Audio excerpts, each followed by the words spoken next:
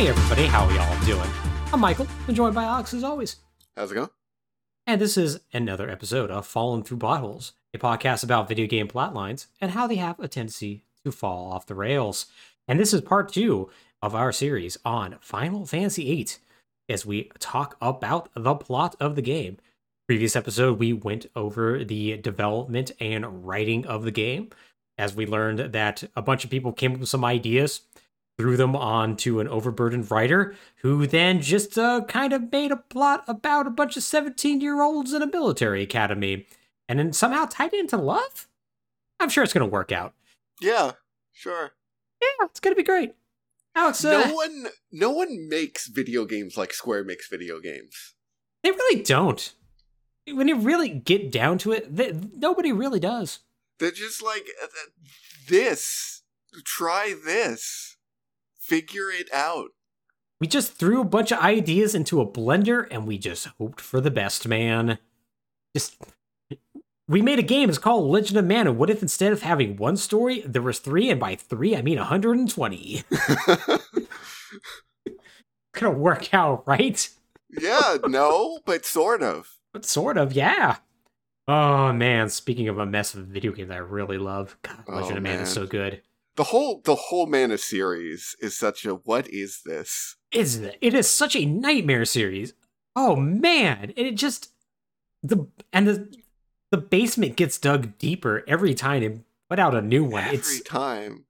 It's like, I was thinking about this last time when you were describing, like, you get a car and you need to get gas for your car and you can buy gas with your paycheck. Mm-hmm. I'm like, yeah, that's a weird thing from a Final Fantasy series. Yeah. But at the same time, I love that Final Fantasy is a series that can just do that.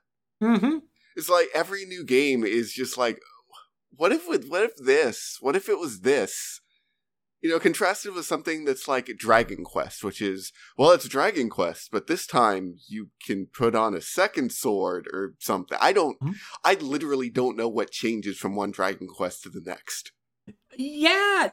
More than you think, less than you know. Mm. Or I guess it's actually less than you know, more than you think. Point being, yeah, it's not as much as you would think. Right. In one of them, you could recruit monsters, which is pretty Wow. great, actually.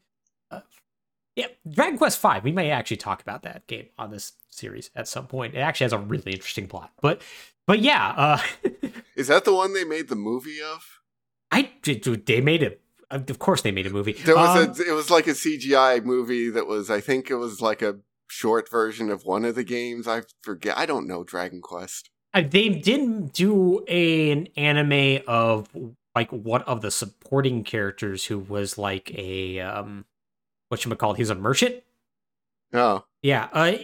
If you remember the movie at all, if it involves a kid who looks like Gohan from Dragon Ball Z with a purple bandana on, then that's final. That's a Dragon Quest V. But okay. But yeah, I don't remember. Fair enough.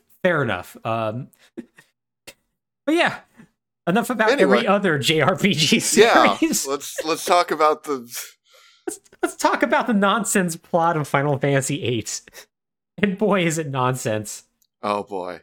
So Alex, if I remember correctly, you have not actually played this game. You know bits and pieces of the story, but like you don't know necessarily the through line of this, right? Correct. I know. I have had the premise of what the big reveal is explained to me. I think I have seen every pre-rendered cutscene in the game in its entirety. But I've seen it without context. Fantastic. Fantastic. Oh, then that means you've seen the opening cutscenes of this game, which is... Oh my god, is it so good. A technical marvel with no comprehensibility. Absolute nonsense. So, for those of you who don't know what this is, first off, just look it up. Second of all, I will explain it. So, it starts with, first off, a Latin song being sung.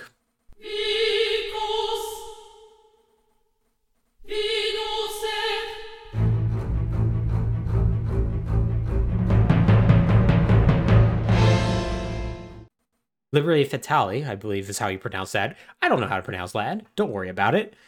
It is a song that is going to play in various forms throughout this game, and it's actually a really good mood setter for a lot of the scenes in this game. On the whole, Final Fantasy VIII's music, I think, is a step down for the series, but boy, when it hits, it hits.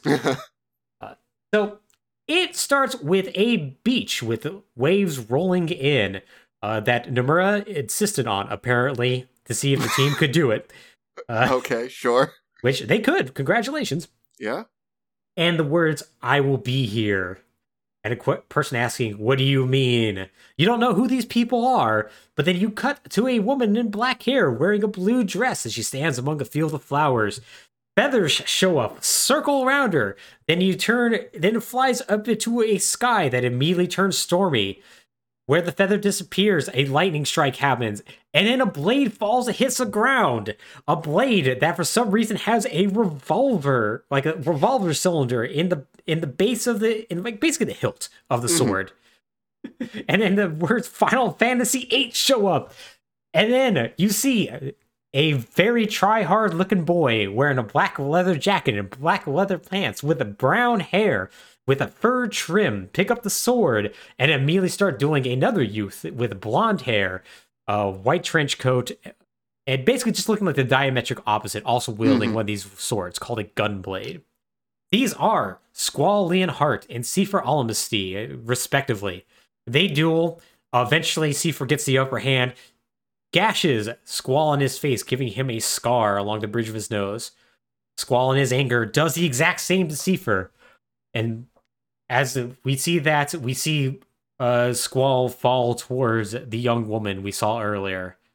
Then it just cuts out. And we just wake up next morning. Squall's just hanging out in the infirmary. And he's woken up by the doc, who's like, "Boy, you took that one hard. That's weird. Anyways, today's the day of your field exam. I'm going to call your teacher over here." And then his teacher shows up. And the second cutscene of the entire game, we see a blonde woman with her hair done up in a ponytail, looking incredibly formal in her uniform, with glasses, and I think cowboy boots, if I remember correctly. She walks on in, takes a look at Squall, and just shakes her head, and we meet our second of our player characters, Quistis Treppe. Probably not pronounced that, but don't worry about it. Don't worry about it. I gotta say, boy, Nomura was worried about people getting horny over Rinoa. Yeah. And I don't know how he was worried about Rinoa and just had a blind spot for Quistis. Yeah. Like really? Really? That one's the one? You think? Okay. Yeah, no. Listen, he just wanted to make sure Rinoa was only cute. He just was like, and then I'm going to make the sexy t-shirt. Yeah. Yeah, it's amazing. And it's going to only get weirder from there. Yeah. Oh boy, will it. Oh, will it. So yeah, Quistis is an 18-year-old prodigy. She is a member of Balamb Garden, which is a military academy that everyone is in. Balamb Garden is a place that basically is both a boarding school and a military academy and installation. Essentially, people go there at a young age, usually when they're children, in order to learn not only the arts and humanities, but also how to kill people very effectively. Cool. Upon graduation, they are allowed to take the SEED entrance exam. SEED is the name of the mercenary soldiers that they are. It's spelled capital S, lowercase e, capital D. It is not an acronym. It does not mean anything. Don't worry about it. So, Quistis is a prodigy. At age 15, the youngest age she could possibly apply to be a SEED, she did so, passed, and became an instructor. And she's in her first year of being an instructor. She's basically noted for being incredibly bad at her job. This is canonical in-game, and boy howdy is she going to prove it. Why do they keep her around then? Oh, don't worry. She's going to get fired. Oh. Shortly into the start of the game, actually. Okay. It's great. Good. So this is strong energy. Strong energy, yeah.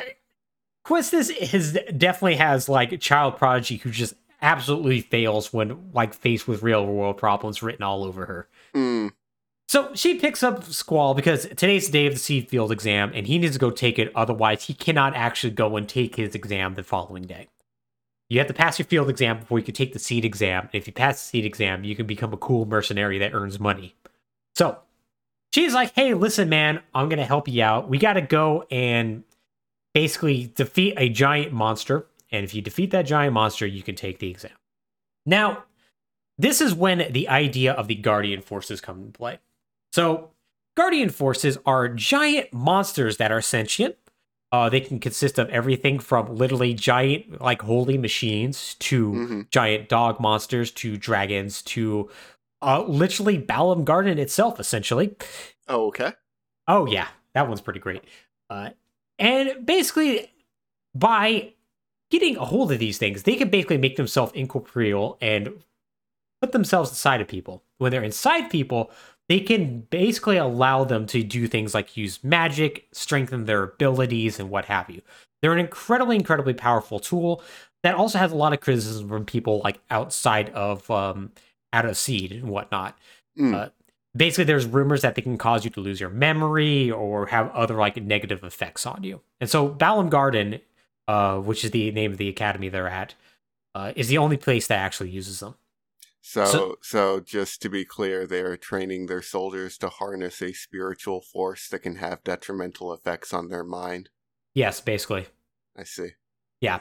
No, this is going to be intentional, I'm pretty sure, as we'll find out. Okay. So it's not always going to be intentional, but nobody's going to have actually a problem with it when it's kind of revealed to be intentional. There's a man who's in this game whose name's going to be Sid Kramer, and he is a war criminal, but everyone's going to be fine with him. So they go. I love that you can write the spectrum of Sids from like pretty cool dude to kind of a huge asshole to actively terrible person. Yeah, and the funny thing is that when you really think about it, because I was thinking about this earlier today, the vast majority of Sids are bad people. Yeah, kind of, yeah. Like, they might end up, like, working with you or being good people, but, like, it's like Final Fantasy II Sid's fine. He's a capitalist. He operates an airship, like, trading network. That's whatever, man. Yeah. Final Fantasy Sid's fine. He, like, helps raise you. Final Fantasy IV Sid's pretty cool. Like, he technically works for the Evil Empire, but the second, like, the Evil Empire screws you over, he's like, man, nah, I'm on your team. Right. He grabs an explosive and jumps off the airship, blows up, and then survives. Rad. Final Fantasy V Sid is the reason why the crystals blow up, so he sucks. Final Fantasy VI Sid ends up creating an energy source out of sentient beings, and then comes very belatedly to the realization that maybe that's a bad thing. Final Fantasy VII Sid is a wife beater. And Final Fantasy VIII Sid is a war criminal. Final Fantasy IX Sid ends up being like maybe the best because his worst crime is that he cheated on his wife. Like, yeah, he's relatively fine. It's relatively fine. But yeah. So they have to go to this cave and they have to defeat Infrit, which is a Guardian Force, and they do that. It's great. I don't know why Squall gets special treatment from his teacher to go do this, but he does. So with that, he passes. He's able to go on the cool like seed field exam. And Alex, you're probably wondering, what is the like actual like seed exam? I would be, except I think I know what it is. What if we just took a bunch of like barely trained soldiers, threw them to an active battlefield, and if they survived and did well enough, okay, cool, I guess we'll pay you now. Yeah, rad. You see, Alex, when I was like training to be a nurse, they actually make you take patients. It's residency, right? Mm-hmm. And you basically are working for free, and I thought that sucked. I think this is worse. At least I didn't get shot at. Worse. Yeah. Yeah. So they all gather together, and Quistis is like, okay, it's going to be a team of 3, and Squall, you're going to be a part of, I guess, let's just call them Team B. And Team B is going to consist of, it's going to be like the failure team. It's really great because Squall is going to team up with the third player character you're going to find, and that is Zell Dinks. Oh. Zell is insufferable. I know nothing about... I have never, like, seen a scene with Zell. Mm-hmm. I know basically nothing about him except what he looks like. I hate Zell. Mm-hmm. Zell is the worst. Oh, yes. And for those of you at home, Zell is a man who wears like a jacket with rolled up sleeves, like a track jacket almost. Incredibly baggy shorts with sneakers. He has blonde hair that's short but slicked straight up.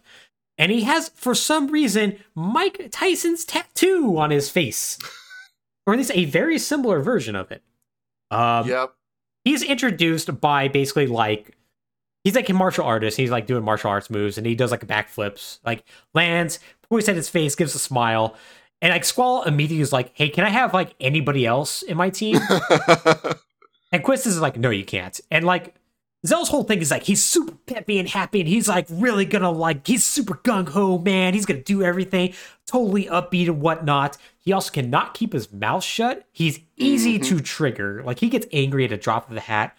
And he's going to be one of the reasons why nearly everybody dies, including all of his friends and family about halfway through the game. So Cool. he's great. Rad. So who's going to lead this team? Why, Squall's arch rival, Seifer.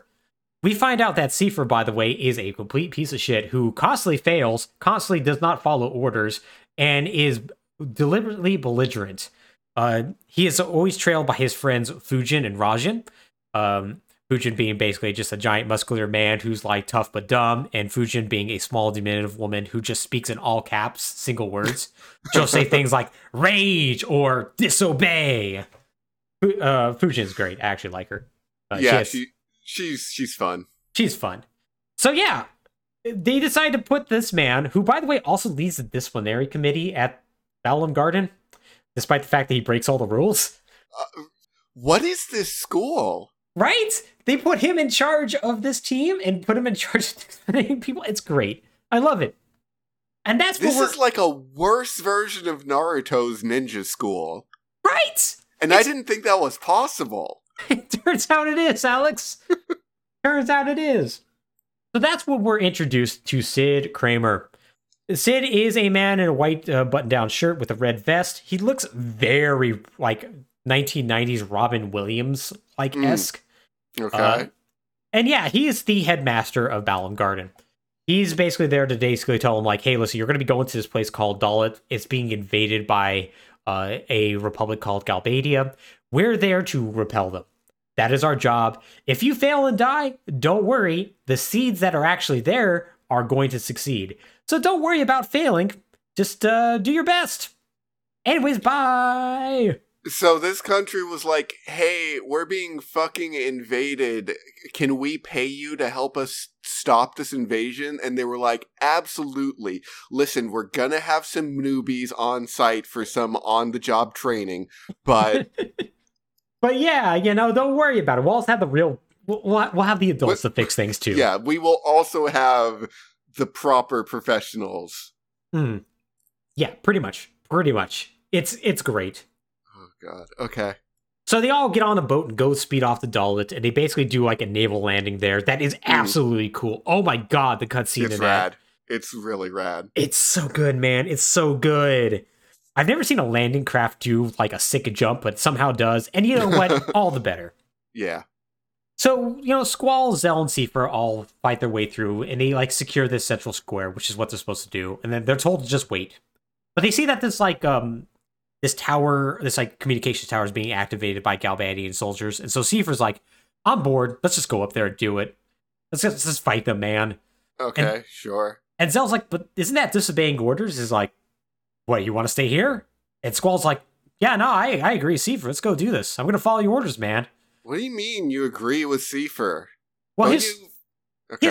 his whole thing is that he's like, hey, no, I'm going to follow his orders because he's our captain. So I'm supposed to follow orders. Okay. Which is technically correct. But they also, like, despite being rivals, also bro out, because Squall is like, man, when I'm around you, I feel like I can do anything. And, like, What? yeah, Zell's like, don't you hate each other? Okay, whatever, man. So they all run up to his communications tower, like, Seifer runs off ahead to go fight all the soldiers. Like, he asks Squall, like, hey, do you have a dream? And Squall's like, no. It's like, maybe one day I'll tell you my romantic dream. It's gonna be great. Runs off. Trailing behind him is a woman with some very Meg Ryan hair, except the brunette. And this young woman is trying to flag him down with a message. We're introduced when she's on a cliff and immediately falls off the cliff, falls on her face, gets up, sticks her tongue out, and is like, "Hi, hello, how's it going? My name's Selphie. I'm Selphie Timmett. I'm the fourth player character." Selphie is a transfer student from Trabia Garden, another of one of these military academies. And her entire thing is that she is peppy and crazy, and she eats all the sugar, and she cannot stop bouncing off the walls. Should be insufferable, but somehow really isn't. Yeah, I feel like Selphie gets a worse rap than she probably should. Yeah, she's kind of fine. She actually ends up making more reasonable decisions over the course of this game than the vast majority of the cast, honestly. Right. So yeah, she's actually kind of fine. And on the like peppy girl scale, she's like below Riku, but still above Yuffie. Yeah, absolutely. And it probably also helps that Renoa's in this game. And, oh yeah, that's true. And so, anybody's going to look better next to Renoa. So yeah. She's like, "Hey, I have a message for y'all. Where's your leader?" Like, tower. It's like, we should go in there. So they go in there. They have to fight like this monster. They fight him off. They find out Galbadi has activated the tower and whatnot. Mm-hmm. Like, why are they doing that? And then that's when Selphie's like, "Oh, by the way, you have 20 minutes to get out of here. We're withdrawing." They're like, "Oh, crap." So they all run back. They get chased by a giant spider mech that tries to kill them. Quistis gets on like a cool machine gun and guns them down in another incredibly cool cutscene. And they all leave to get out of there.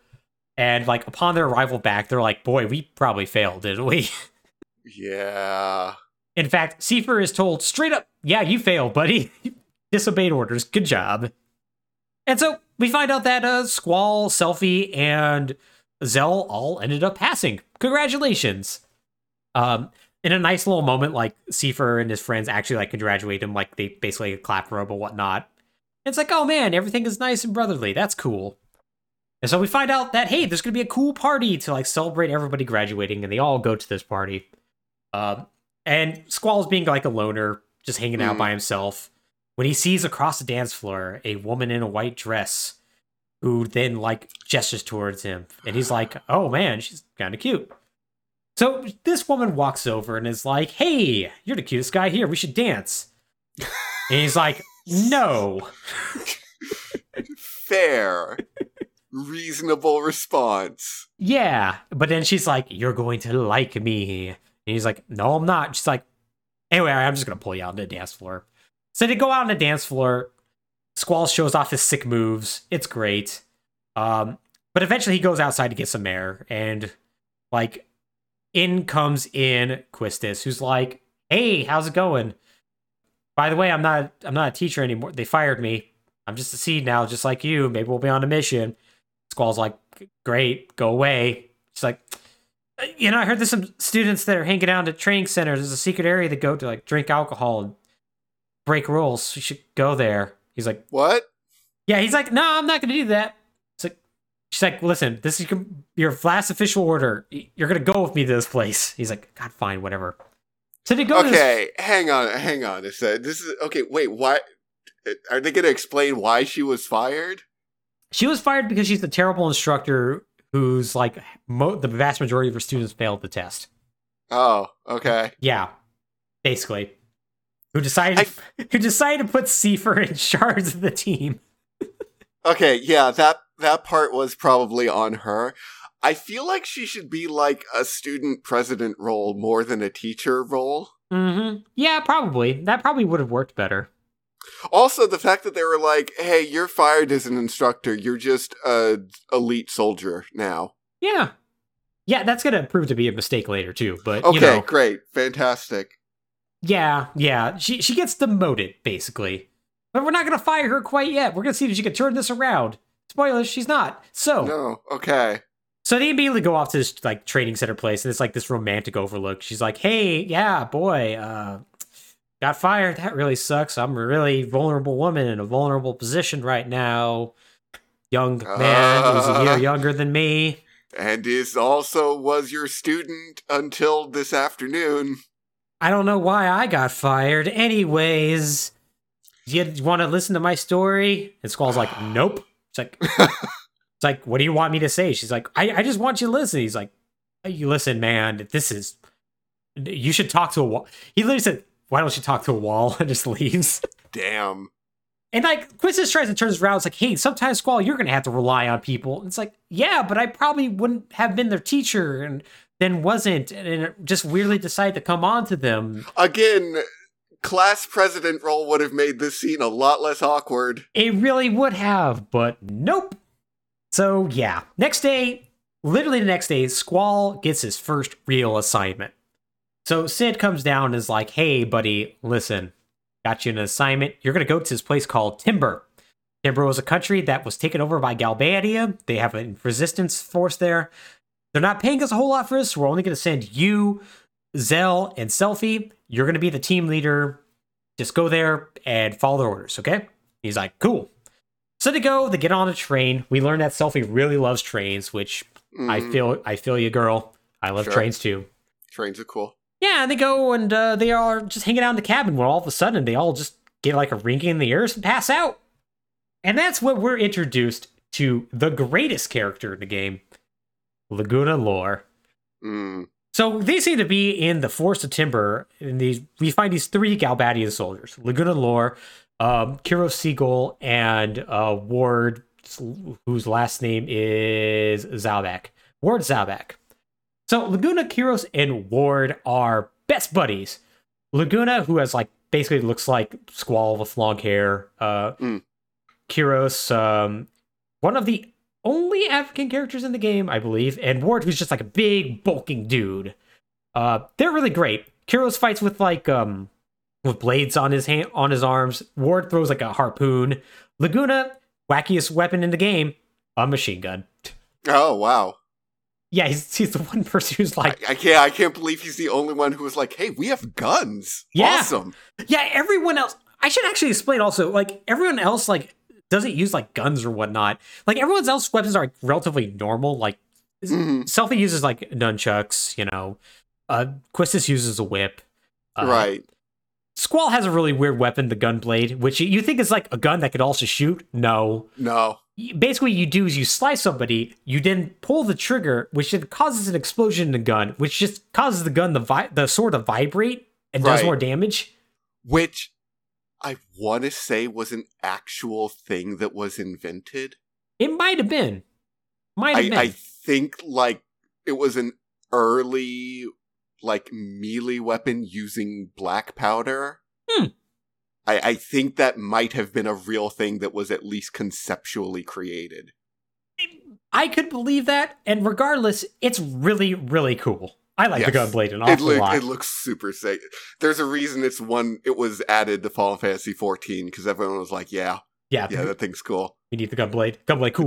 It doesn't matter if it doesn't make sense. It makes zero sense. Everything with the way it's held basically. It's basically like if you had a gun, but they attached a sword to the end, but like not like a bayonet, an actual sword. Yeah, like a full saber. Yeah, so you have this like weird pistol grip thing that the center of gravity has to be completely off. Oh, it's so messed up. It's a dumb weapon. I love it. Anyways, they're like all just running through to try to find these Timber soldiers, and you immediately get the idea that Laguna's an idiot. Because he's like, I think the soldier's over here. And like, Kiros is like, did you look at the map? He's like, I did, and I think we're in the wrong area. He's like, oh, well, what? Can I look at the map? He's like, I kind of dropped it. And they're like, oh, Laguna. And like, it's really great because they basically just sit there to, Kiros and Ward just exist to give Laguna shit 24/7. And I love it. Like, they actually seem like they're legit friends. Yeah. Eventually, Laguna's like, well, screw it. How about we just leave and just go to the Link City and just hang out in a bar? So they completely just skirt their duties, literally leave an entire country, go back to the Link City, have a drink in like a piano bar. Now, this particular piano bar has this woman named Julia, a beautiful woman who has a dreams of singing that Laguna absolutely loves. He goes up to try to introduce himself to her, gets cramps, and like just like has to walk away, like very pathetic. Like, it's great. But Julia is taken by him, invites him up to her hotel room. Like, Laguna basically talks about how he wants to be a journalist. He's going to be, like, so cool. He can basically just talk the entire time. But this inspires Julia to, like, write a song and, like, go with her aspirations to be a singer. And they fall in love. And it's really nice. Anyways, they all end up like back in the present. Squall and the team wake up, and everyone's like, "Boy, that was really weird. Were we gassed? Man, I had really weird dreams." And like you see Squall's like inner monologues, like, "Man, yeah, I dreamt I was a moron." But yeah, and then somebody's like, "Man, but Mr. Laguna was so cool," and everyone's like, "What?" So they're like, what does this mean? And Squall's like, I don't think we can figure it out, so it's best not to think about it. There's this weird shared dream that we had. Mm-hmm. Yeah, don't worry about that. Involving this place we're about to go to. Sure means nothing. It's probably Guardian Force stuff. It's gonna be great. Anyways, they arrive in Timber, they meet up with the Forest Owls, and they are immediately invited onto basically their war train. And so on this train, they're like introduce themselves to like Squall. Like this is supposed to be like a rundown, shabby operation, so like Squall and his team aren't that impressed. But they're like, "Well, where's your leader?" It's like, "Oh, the princess is back in her room. Squall, you need to go wake her up. Be careful though, she gets really feisty when she hasn't had her nap." And so he walks back there, and he finds out it's the woman he met at the party, and her name is Rinoa. Rinoa is a character. She sure is. She is a 16-year-old. She is the youngest member of the cast, the leader of the resistance group Forest Owls, who is incredibly peppy and is a child. She is a child.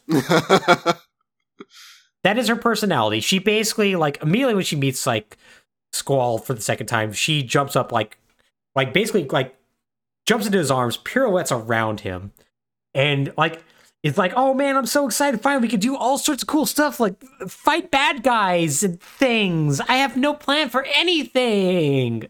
I fly by the seat of my pants, and now you're gonna help me. Yay!" And Squall's like, "Oh, this is a mistake, isn't it?" Squall immediately hates Rinoa. And it's gonna slowly change because the plot dictates it, but it's not a good first impression she has. Yeah. So she, by the way, is one of the few characters in this game who does fight with a weird weapon. She basically has like a boomerang launcher. It's weird. So they all like go back and they go over their like plan, and the plan is that Vinzer Deling, the dictator of Galbadia, is going to be in Timber to do something. He's going to be on a train. So they created an entire replica of the train car, and they're going to do this elaborate train switching thing where they're going to like uncouple the trains, hook their train on, take the president car, leave the fake president car with a fake president in it, and then go and interrogate the president themselves and hold him for, I don't know, ransom or something. Shouldn't you just, like, board the train, grab him, and leave on a helicopter or something? You'd think so, but they don't have a helicopter, but they do have the ability to fabricate realistic-looking train cars. An entire second train to swap a moving train with another moving train. Yes. Okay. Yep. And so you have this cool mission where you do that. Turns out, though, that it actually isn't the president on board. It's a fake president. And to be fair, Rinoa's entire plan is just to be like, "You should leave Timber. Please? Oh no, you're a zombie monster." So they get back to the base and they're like, "Well, that's failed," but they're going to go and it turns out he's going to make like a big address at the radio station that's at Timber. Oh, wow, that's crazy. It's the first time in 17 years that we've been able to do like wireless transmissions for reasons that are going to be completely insane when we get to them. Oh boy. Okay, well, we got to figure out a plan. Let's all get in the corner and just sit down and huddle. And so, like, Squall and his entire team were like, "This is stupid as hell." So Squall walks over and is like, "Hey, can I see our contract? Because I need to know if we have an out." Gets the contract and is like, "Oh, hey, it says here that we're going to be with you in perpetuity until Timber is independent." That's going to be a long time, ain't it? Mm-hmm. Oh, dear. So everyone is upset about this except for the Forest Owls. Forest Owls they think that's rad. Uh-huh. And so like eventually they like decide, okay, we're gonna just get into that station. We're gonna take Deling hostage, and we're gonna like proclaim Timber's independence. We're gonna see what happens. And so they go and try to do that, but along the way, Squall basically just gets tired of Rinoa's shit and is like, "You don't have any plans. You don't know what you're doing. You just huddle on the ground and like figure out a plan on the fly. How do you think that makes us feel?" And it's like, Squall, buddy, they came up with this weird elaborate train car thing, created an entire weird random fake train car. It actually I'm not gonna say it's a good plan, but that's a lot of work. They got gumption. Yeah, they got like a lot of initiative. Like, with a little direction, they could probably it probably turn that into a lot. Yeah, but Squall tells Rinoa that, and she gets upset and runs off in a huff, just in time for the broadcast to start, because they're outside the broadcast tower. There's a big screen, and it should be noted that on the screen before it starts, there's a bunch of static, but the static is like, "You will not forget me. I will be back one day." Oh, yeah, it's really ominous. Oh. Yeah, on the PlayStation, you cannot read that. Yeah, no, I imagine not. But people did pull the text files, the image files out, and were like, "Oh wow, oof, that's pretty cool, actually." So Deling shows up on screen. And he's like, "Hey, yeah, first time we've done a broadcast in 17 years. Before we used to use cables, but now we could just broadcast this all over the world." I got an announcement. Is that true? Sorry, is that true for like Timber or the entire Empire? The entire Empire, yeah. Wow. 17 years, all radio transmissions basically became jammed, and so they had to lay cables everywhere. So only like the major cities could be communicated between.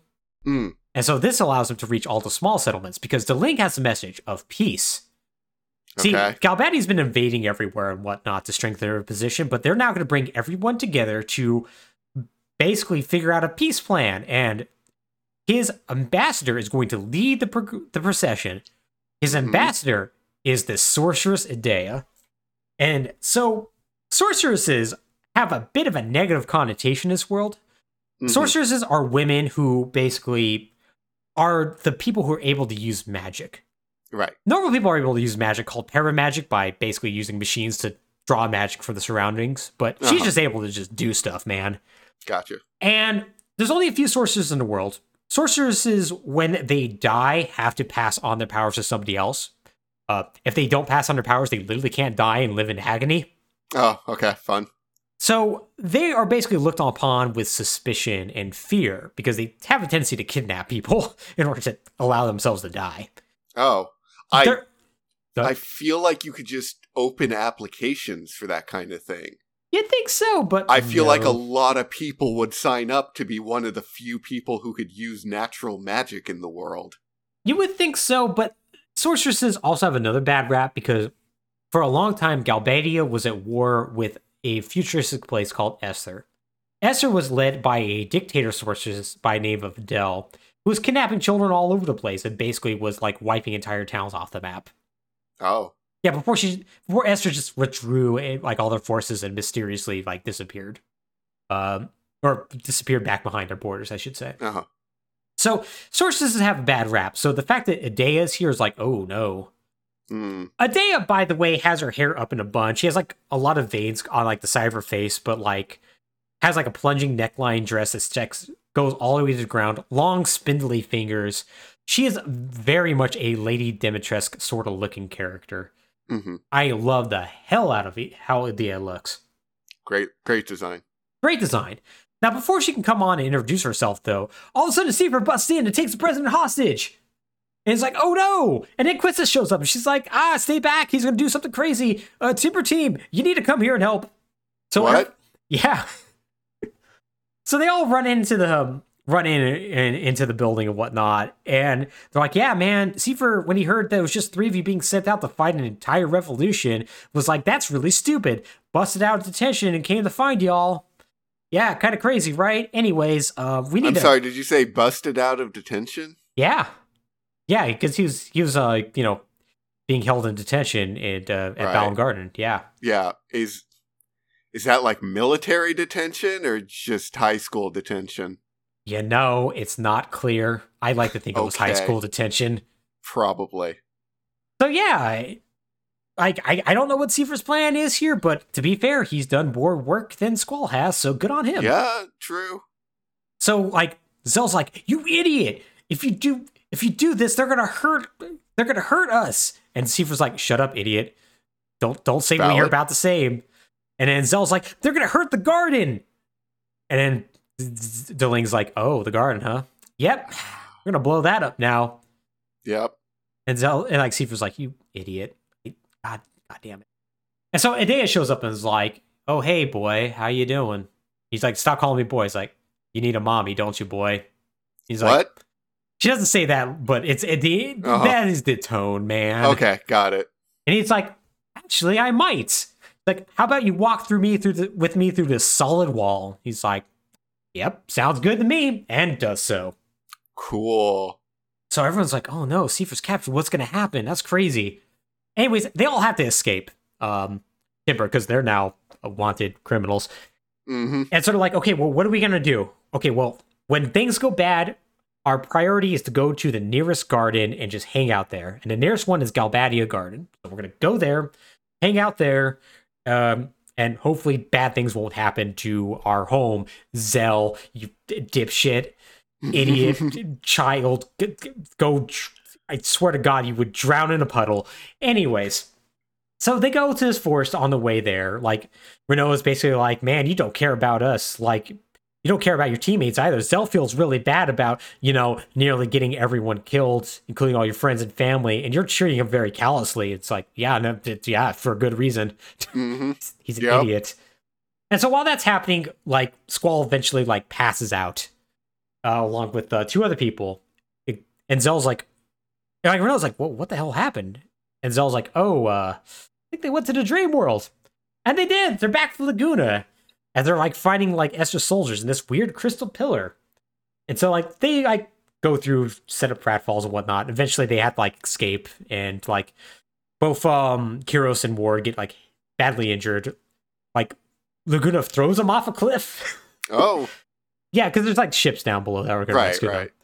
And like Laguna's about to do that as well, but he trips off the cliff, hits every rock on the way down, breaks every bone in his body, and that's where the dream ends. Awesome. So everyone wakes up and they're like, wow, that's kind of crazy. Squall, what do you think this is? The Squall's like, I don't know. Anyways, we got a mission. Let's just go. It's like, you really should examine this a little bit. Yeah, probably. It might be important. Mm-hmm. So they get to the garden and everyone's told, hey, listen, don't worry about it. They determined that all of this was just because of Seifer. He's an idiot. It's his fault. It's not the garden's fault. They weren't trying to kill anybody. So you all are fine. Nobody's going to die. Zell. Bad news, Seifer's been executed. And everyone's all sad. Oh. We learned that Renoa briefly dated Seifer for a while. Wait, what? Yeah, like a year ago when she was 15. When did that how did that happen? Why did that happen? I don't know, and they never explain. Well, okay, no, they do explain. Renault's been trying for like years to get Sid to send people like to help her out, and so I guess they just hooked up. I guess so I don't know. She's just been around Balamb Garden. Mm-hmm. And okay. Yeah, pretty much. And so we like learn all that, and Squall is like, man, it's how everybody's gonna think of me when I'm gone. Think of me in the past tense, be all sad. Man, I hate that. I wouldn't want people to think of me like that. And people are like, Squall, what's wrong? It's like, I'm not gonna let people think about me in the past tense. Runs out. It's really great. Oh man. This game is filled with just weird people. You know what this game's problem is it plays it too straight. Mm-hmm. It really does. Like a little bit of self-awareness of how weird everyone in its world is would go a long way.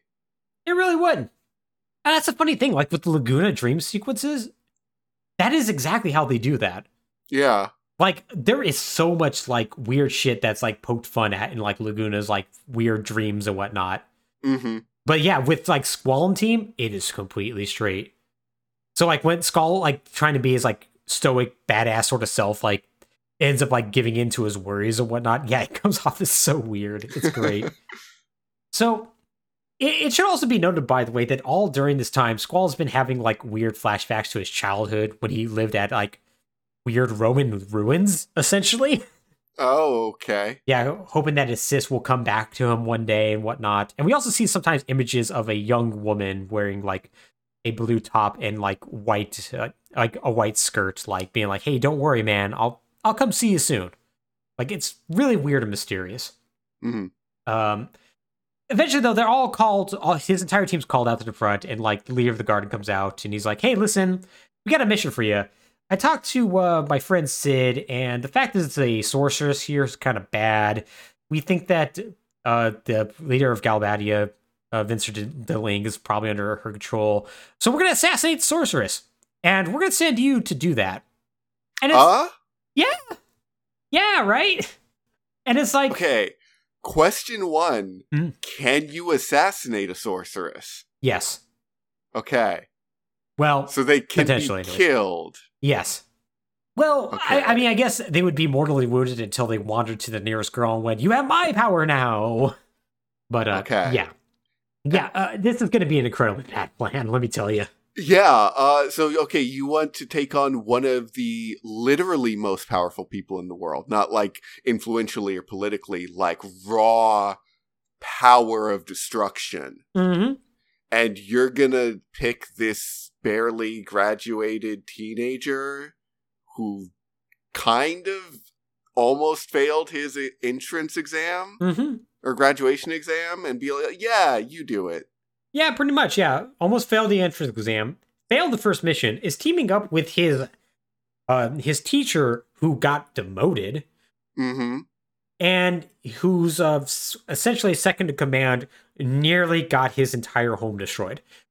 Yeah, they're the ones who are going to go and murder the sorceress. Okay, the sorceress who just looked at a guy and was like, you work for me now. Yes. Okay. Yeah, it's a bad plan. It's also a bad plan because they're like, hey, you're going to do this via sniper. And Squall's like, we don't have a sniper. And he's like, don't worry, we got you. We're going to give you one of our best snipers. And that's when we meet our final playable character, Irvine Caneas. Irvine is a cowboy. He sure is. He dresses up like a cowboy. He is also the most Nomura design in the entire game because like he has like a cowboy duster on and whatnot, but like he doesn't wear a shirt underneath. He just has a purple vest with no shirt underneath it. Something I did not realize until I played the remaster recently and went, huh. Yep, that's a real Final Fantasy X Tetsuya Nomura classic there. Yep, sure is. Ah, very good. So his entire thing is that he's an expert sniper who's also a self-proclaimed ladies' man. By ladies' man, I mean he hits on anything with a skirt to the point that is incredibly inappropriate. That he proves within like 5 seconds. Although Selfie's kind of into it, so that's okay, I guess. Yeah, sure. But his big thing is like, I'm a loner. Nobody understands my tortured soul. Do you girls want to? Do you girls want to understand my tortured soul? No, damn it. Okay, you know what? Here's the thing. Having Squall right there, legitimately brooding and being like, no one gets me. And then having Irvine right next to him being like, hey, that's a good angle. I'm going to use that. Yeah, it really is. It's pretty good. It's pretty good. I secretly kind of like Irvine. Irvine's fun. He is. He's inappropriate, but he's like fun. He is. It should also be noted that like his like primary like personality trait of chases anything for the skirt is kind of dropped within 2 hours. Yeah. Like you can only do so much with it from a narrative standpoint. Very true. Very true. But yeah, like he also ends up being the butt of like the vast majority of jokes. Like Squall will literally forget about him multiple times throughout the game. Nice. And Irvine be like, why am I always left out? Why come on, buddy. So yeah, they're like, okay, let's go and let's do this. And so like they have to go and meet the general of the Galbadian army, General Caraway, who's in on this plan. And we find out that General Caraway is actually Renoa's dad, which everyone's like, boy, that's really awkward that your daughter is a rebel. He's like, yeah, it really is. Anyways, we got to murder a sorceress, so let's stop talking about that. Okay, sure. And so the plan is that Squall and Irvine are basically going to sneak into the presidential residence. There's going to be like this carousel thing that after this giant parade happens to celebrate the sorceress being the ambassador, it's going to lift up and give her the proper angle to shoot her. How they're going to shoot her is that she's going to basically go under the Arc de Triomphe, and the other team, led by Quistis, is going to shut the gates, completely alerting her, but also trapping her. And then Irvine's going to take the shot. You know you don't have to trap someone to shoot them, right? You don't, and it's a float. It's not going to move fast. Yeah, that's the gate part of the plan is completely unnecessary. It is. This plan's messed up from the beginning. It's also messed up because, like, General Caraway takes all of his accomplices down into the street and explains to them in person what they're gonna do. And it's like, buddy, there's no infosec going on here, man. Right, yeah. So they all go do that. He's like, oh, by the way, don't let Renoa actually in on this plan. She's literally 16. And they're like, yeah, don't worry, we don't plan to. Anyways, Renoa pouts about this. But she comes up with a plan. After Squall and Irvine leave, she's like, hey, listen, Quistis, I got this bangle. It's called Odine Bangle. It apparently suppresses sorcerer's powers. Maybe we could use it. And Quistis is like, okay, when are you gonna do that? When are you gonna get close enough for her to do that? How are you gonna get her to put it on? Your plan's stupid. You're stupid. Stop being stupid. I'm leaving. And then, like, Renoa gets sad. So Quistis goes to get into her position. She's like, oh, I feel real bad.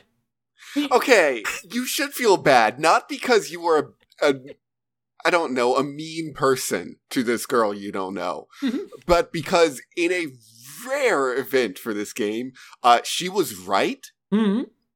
We've established that these people are immortal. Yeah. And if you're going to shoot her in the head, the best you're going to do is lobotomize her and leave her magic-soaked body in a vegetative state, which, God, that sounds like a nightmare scenario.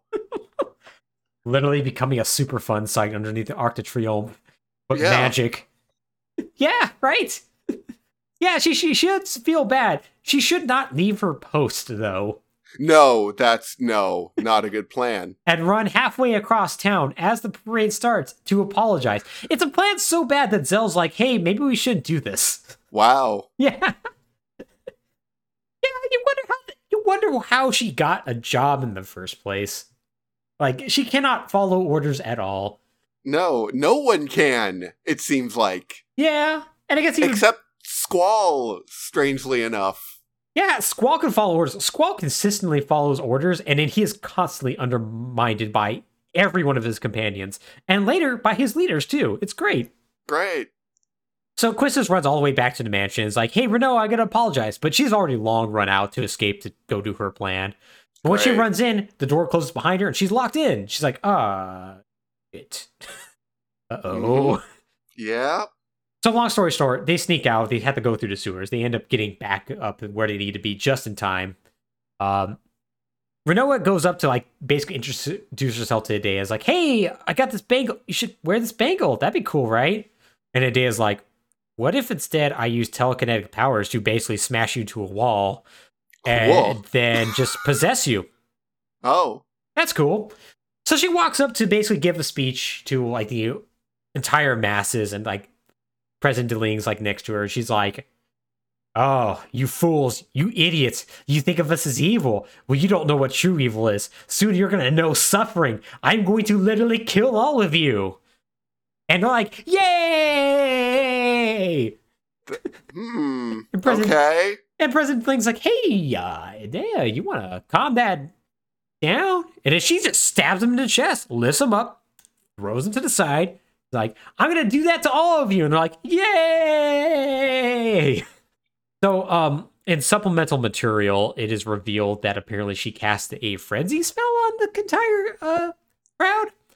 Okay. That's never mentioned in game, so I just want to think they're just totally down with they're just like, yeah, screw that guy. He sucked. He was a dictator.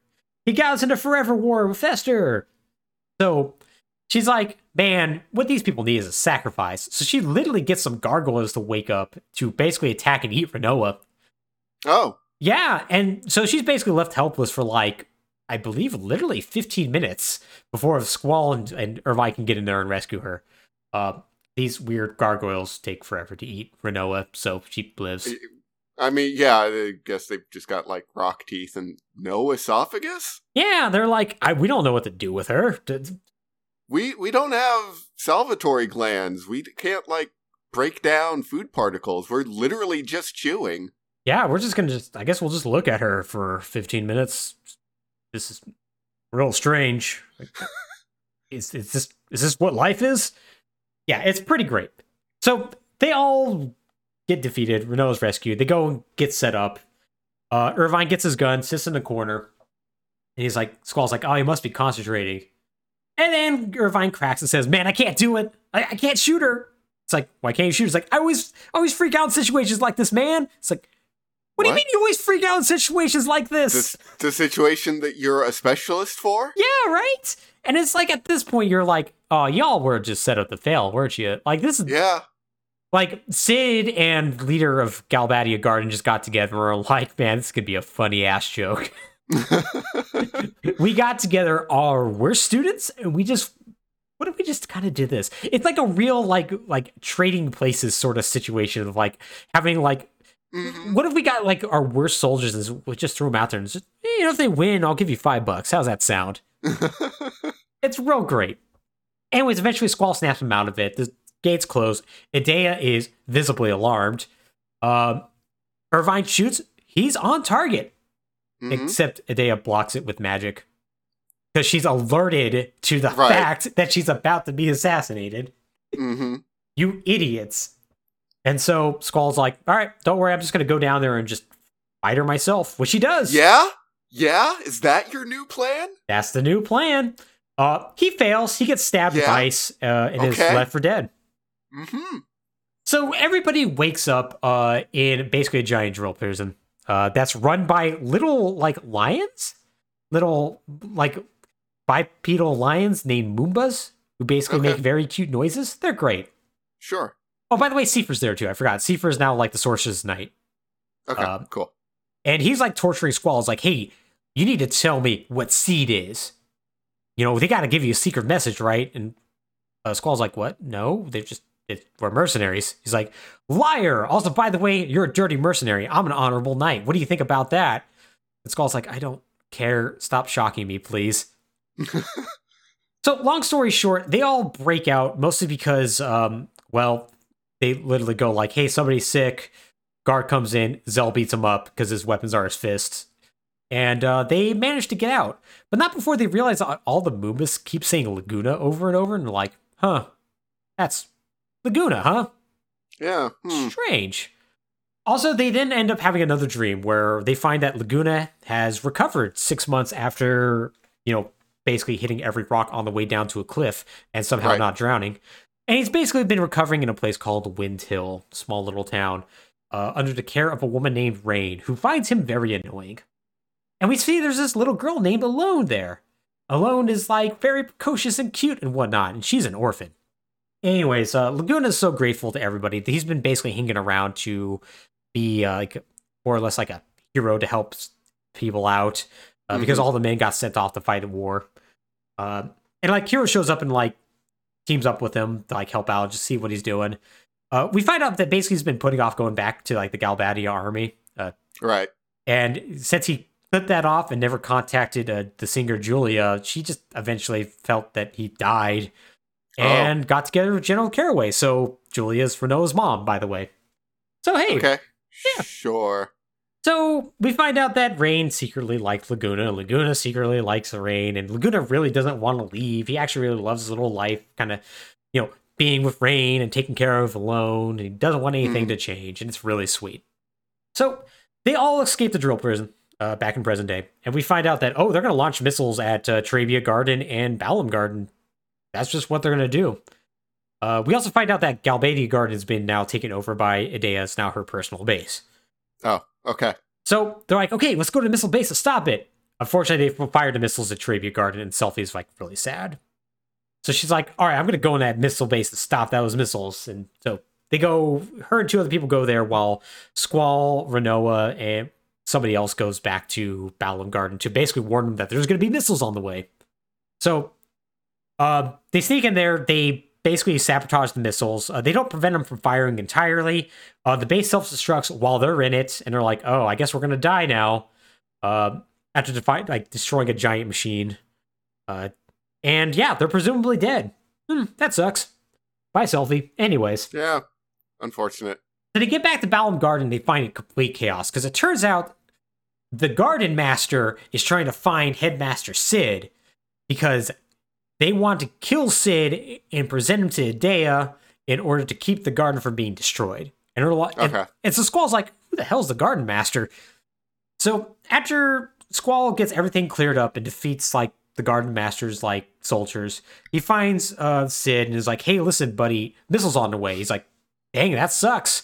I heard there's something in the basement that might help us. You should go down and check it out." So they go down to the basement.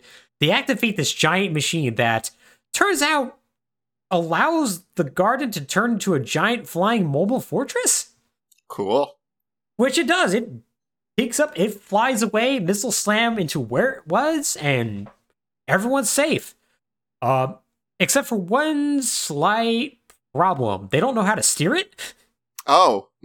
So it just ends up slamming into a basically an ocean city by the name of Fisherman's Horizon. Okay. So I'm guessing this flying fortress wasn't standard garden setup. So actually, no, it was, for reasons that we're going to get into in a bit. Oh boy. Yeah. Because talk about the world building here. Yeah, I'm waiting for the world building because I know that this is where it gets really stupid. It does. And speaking of world building, we should find out who this Garden Master is. So throughout the game, there's these like people like who are like staff and whatnot. They're in like these long robes with like, very giant flat hats that basically are supposed to be like Sid's helpers and whatnot, but oftentimes they'll like talk over and kind of belittle Sid a little bit. And keep him from like talking a little bit too much about the true purpose of Sid and all that. And you get like pretty early on that maybe Sid isn't actually in charge of things. Right. And we find out that's true. It turns out the Garden Master is. The Garden Master is this thing called a Shumi, which is basically like these yellow peace-loving, like weird, like blobby things. Except for the Garden Master, who is like, basically he's greedy and he's corrupted, so he's big and fat and whatnot. Okay. Anyways, his big thing is that Sid wanted to make the gardens, and when he wanted to do that, he needed money. And this guy named Norg had that money, and they agreed to make the garden. But Norg was like, we need to earn money, so let's send him out on mercenary missions. But Sid was like, but the true purpose of this is to train soldiers in order to fight the sorceress one day. And so they basically end up having a falling out because of that. And so we find out, though, that Sid and Idea were married when Norg reveals that. And, like, Squall's like, wait, but that's his wife. He wanted us to kill his wife? That's crazy. Anyways, you beat up Norg, and he's like, I'm going to leave now. Bye. And so Sid is now firmly in charge of the garden again. Yay. That's great. Okay, the one that's left? Yeah. Okay. So Sid reveals, like, yeah, it's true. Idea's my wife, and I knew this one day might happen. We created Seed together in order to fight the sorceress, but and then Idea left me because we knew that one day things would get bad and might end up coming after her. So, and I couldn't bear it. Really sucks. Anyways, we're stuck in this place called Fisherman's Horizon. You should go and maybe see if they can't help us repair the garden. So they go down there and they agree to do so. They're strict pacifists though, and they're like, the second we repair, you have to leave, and it's like fine, whatever. Galbadia sources like soldiers show up, they get fought off. The giant messed up machine that got destroyed at like the missile base is there as well. And like Squall has to defeat it. But once he defeats it, out crawls his teammates from the missile base and they're alive. Yay! Wait, why were they in the machine? I don't know! Okay! How they were in the machine, how nobody noticed they were in the machine, how the machine survived the giant explosion. I don't know, but they're there. Oh, okay. Yeah, it's great. An even better scene is like afterwards, like the leader of Fisherman's Horizon's big thing's like, I'll just talk to Galbadia and it'll be fine. And Squall's like, that's a dumb idea. And it proves it is. And Squall's like, well, I gotta cheer him up. Hey, buddy, I really like your idea of peace, but sometimes peace can't happen because Squall's really bad at like comforting people. It's like, sometimes peace takes a long time. And, sometimes you don't have time for peace. Wow. So we gotta fight. That's why I choose to fight, because peace takes a long time. Wow. Do you feel better? You don't? See ya. So they're about to leave, but then all of his teammates are like, what if we had a giant concert? And Squall's like, how about no? Like, no, it'll be cool. We're all gonna basically like hold a giant concert, and then Renault's gonna be in a dress, and you're gonna hang out with her. Irvine's like, I left the nudie magazine. You know what to do. Squall's like, I'm not gonna do that. I don't like her. Like, literally, Squall has the inner monologues like, man, they're really trying hard to set us up. It's really annoying. Mm-hmm. And Renault's like, hey, it'd be cool if we, got together, right? And he's like, I'm gonna leave now. Cool. That's cool. That's cool. It's Why really is sad. this happening right now? Right? I don't know. It's very, very strange. It's very okay. So I thought this happened afterwards, but this actually happens before. The reason why they're doing this is because Sid is like, boy, I'm gonna have to fight my wife now, aren't I? And Squall's like, yeah, you are. It's like, and Sid's like, what if you were our leader, Squall? And Squall's like, what? And then Sid gives a speech to everybody. He's like, Squall's your leader now. Follow his orders. And Squall's like, don't I get to say this? And Sid's like, nope, bye. And he leaves. Sid is terrible. Okay, so Sid is terrible. That much is very clear. Are there like higher ranking members of Seed left at this point? They are theoretically, yes. Okay, but he's just like, hey, Squall, you have managed to not die so far. How about you take my job? Yep, pretty much. Okay. Would you believe there's a reason why Squall specifically chosen? I would believe that, yes. But okay, so that happens, and then everyone is like, well, Squall's the leader now. He needs a girlfriend. Yes. Yep. Okay. It's weird. So we're gonna throw a concert. Mm-hmm. And in order to engineer a scenario where this stupid girl can seduce it? I don't know. Mm-hmm. Yeah, basically. Yeah, and then she fails, and it's great. This is why the military age is 18. Yeah, basically. You can't just put high schoolers onto a battlefield and then be like, yeah, they'll figure that shit out. Yeah, no, it'll be fine. What if they're their own commanding officers? Nothing can go wrong with this. Yeah, it's terrible, Alex. It's terrible. You know what also is terrible? Going to Selphie's destroyed childhood home. Oh, okay. Which is going to do that next? Yeah, because Selphie requests it, and Wall's like, yeah, sure, I guess. And so they go to Trabia Garden. That's now all destroyed. A decent amount of people lived. A decent amount of people died. Selphie is very sad. It is a sequence of events that actually are pretty good for a character. I actually like it. Yeah. What I don't like is that they all end up on a basketball court. And Irvine's playing a little bit of basketball, being like, man, yeah, things are really crazy, you know? But I remember when I was a kid, man, there was a bunch of kids running around, but there was one kid I had a special eye on when I was 5. Girl named Selphie. And then Selphie's like, wait, was this orphanage in, like, weird Roman ruins for some reason? And he's like, yeah. And then Quist is like, wow, I remember that too. And Zill's like, I remember that too, but I wasn't adopted. I have parents. And he's like, no, you actually were adopted. That's crazy. And Squall's like, wow, I remember that too. Why is this necessary? This part isn't necessary. This has nothing to do with anything. This furthers nothing. It does further something, but it furthers something stupid. Oh, good. And it's really great. It's like this entire time Renault's like, well, was I also in the orphanage? And we're like, no, you weren't. She's like, oh, okay, cool. And so we flash back to the orphanage. And yeah, it's like all the little kids are running around. It's great. And like Squall, you like control like Ghost Squall is going around. I was like, oh yeah, Selphie. She was always precocious. Quistis was that bossy older sister. Irvine, sorry, buddy, I don't remember you. It's like, God, poor Irvine. That's pretty good. Yeah, and see, okay. Yeah. So they were all little orphans together, and then something made them forget. Yep. Oh, Seifer was there too, by the way. Okay, sure he was. Yeah. And so, like, everyone's like, man, that's crazy. Yeah, and you remember the kind woman who took care of us? It's like, yeah, the matron. Yeah, what was her name? Oh, Idea. It's like, And then it's like, wow, I can't believe I forgot that. And Irvine's like, I didn't forget it. What do you mean? It's like, It's like, what? You remembered all this? It's like, yeah, when you all showed up at the garden. I was like, y'all seem to not remember me. And so I felt embarrassed. I didn't want to bring anything up. What? And it's like, this would have been really good if, like, back, like, when Irvine was having his freak out, I was like, man, I can't shoot our mom or something like that. Right. It would have been great. That would have been a great time to do that. And I could have swore they did. And then I replayed the game literally a week ago. They do not do that. He just was having a moment because yeah, like, performance anxiety. They could have tied this all in beautifully, and they chose not to take it, Alex.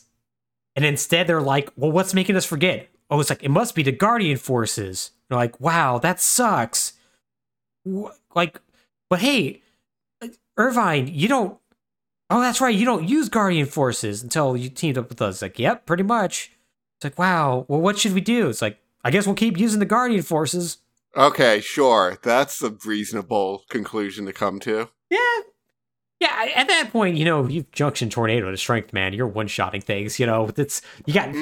Yeah, that's worth the trade-off. Plus, I imagine Squall wants to forget pretty much everyone at this point, so he's probably you know what? He's got 20 GS like Junction right now, man. Sure, screw it, screw them all. The chain smoking of mythical beasts that can go inside you. So they all go well, let's go back to the matron's home. Maybe there's a clue there or something like that. And so they all go back to the orphanage, but there's Galbadia Garden. Oh no, it's also flying. So this is where we got to talk about some of the world building. All right. So, because you're like, man, these things are flying. That's really strange. That's out of left field. And the answer is yes, but also. So they're on this continent called Cetro. This is where Matron's home is and where Galbadia Garden is just kind of floating, waiting for them. Mm-hmm. So, Alex, it turns out that way back 4,000 years ago, an empire called Cetra was created. Okay. Cetra, throughout the years, ended up becoming like this really super advanced empire. We're the main rivals to Esser, another super advanced empire. Except one day, a bunch of monsters just fell from the moon onto their capital and destroyed it and just destroyed their entire civilization. Now, they ended up having colonies that are out on the main islands, the main continent that you've been on for most of the game. Mm-hmm. And those eventually declared independence because, essentially Rome collapsed. Right. And that was Galbadia, Timber, Dalit, etc. Mm-hmm. Now, because they're super advanced, they had all these structures that were left behind, and those were the gardens and those were built on top of became the existing structures they are today. Mm-hmm. And they were meant to be flying fortresses, and so people forgot what the original mechanisms were for, and so that's the reason why when it was discovered that they could fly, nobody knew how to use them, and so that's the whole reason behind that. Okay. Now that probably doesn't seem all that weird, kind of standard JRPG fare. Sure. The from the moon part's a little weird, but other than that, yeah. Yeah, and we're gonna get into that later. Trust me. What's weird is that, Alex, what do you think this empire fell apart? It sounds like thousands of years ago. How about 80 years ago? That seems like a really short time for everyone to forget that it existed and had flying fortresses that you built mercenary schools on top of. Yeah, pretty much. That was kind of my thought, too. Yeah, everyone's just 80 years ago, this disappeared, man. It's so ancient. And it's like, when this game came out, the Ottoman Empire was living memory, and that collapsed 80 years ago. And you know what existed after that? Turkey. Yeah. I feel like we would still be looking into, hey, why did monsters fall from the moon that one time? Yeah, you would think so, right? But, nope. I mean, somebody's going to look into it, and they're going to weaponize it, but, Sure, but shouldn't everyone look into that? You think so, but nah, not really. Just Cetra fell apart, and then Galbadia was like, cool, I guess we're an empire now ourselves. Oh, okay. Yeah, it's kind of funny that's not even the dumbest twist in this entire game, but it's just 80 years ago, huh? Yeah. Sure, all right. I feel like those new kingdoms would still have people who remembered Cetra, who might have even been born there or had parents or grandparents who were there. Yeah, you would think so, but no, man, it's so ancient. 80 years ago. We all lived to 30 in this universe. Okay. Yeah, God, this really is a high school anime, isn't it? it really is. It really is. That really just... If you just think of this game as a high school anime, it makes a lot more sense. Almost everything about it makes sense. Mm-hmm. Yep. Yep, it really does. So, they all get into a big old giant fight with Galbadia Garden. Like, they almost lose, but Squall gives, like, some, like, inspiring words, and they end up invading Galbadia, the garden. And so they fight their way through. They defeat Seifer. They defeat Idea again. In fact, they defeat her so badly that she falls over and collapses. It's just down for the count. But everyone else also like falls over and collapses. Oh. Oh geez. Right before that though, during the entire battle like between the two gardens, Zell borrows Squall's ring, gives it to Rinoa, who then promptly nearly falls off a cliff and has to be rescued by Squall. Right. Okay. Yeah. I remember that cutscene. It's really, really good because Squall's like having to lead the entire thing, and everyone's like, Squall, you have to go rescue Rinoa. He's like, I'm leading a battle, people. He's like, you're so heartless. How could you possibly leave Rinoa to die? He's like, buddy, listen. First off, she was with you for 5 seconds, Zell. What happened? Eventually she's like, Zell, go rescue her. And then Zell fails. It's like, God, fine, I will. And so, like, he rescues her, and she's like, man, this is crazy. Your ring's really cool. It has a lion on it. What's the lion's name? And then you get to name the lion.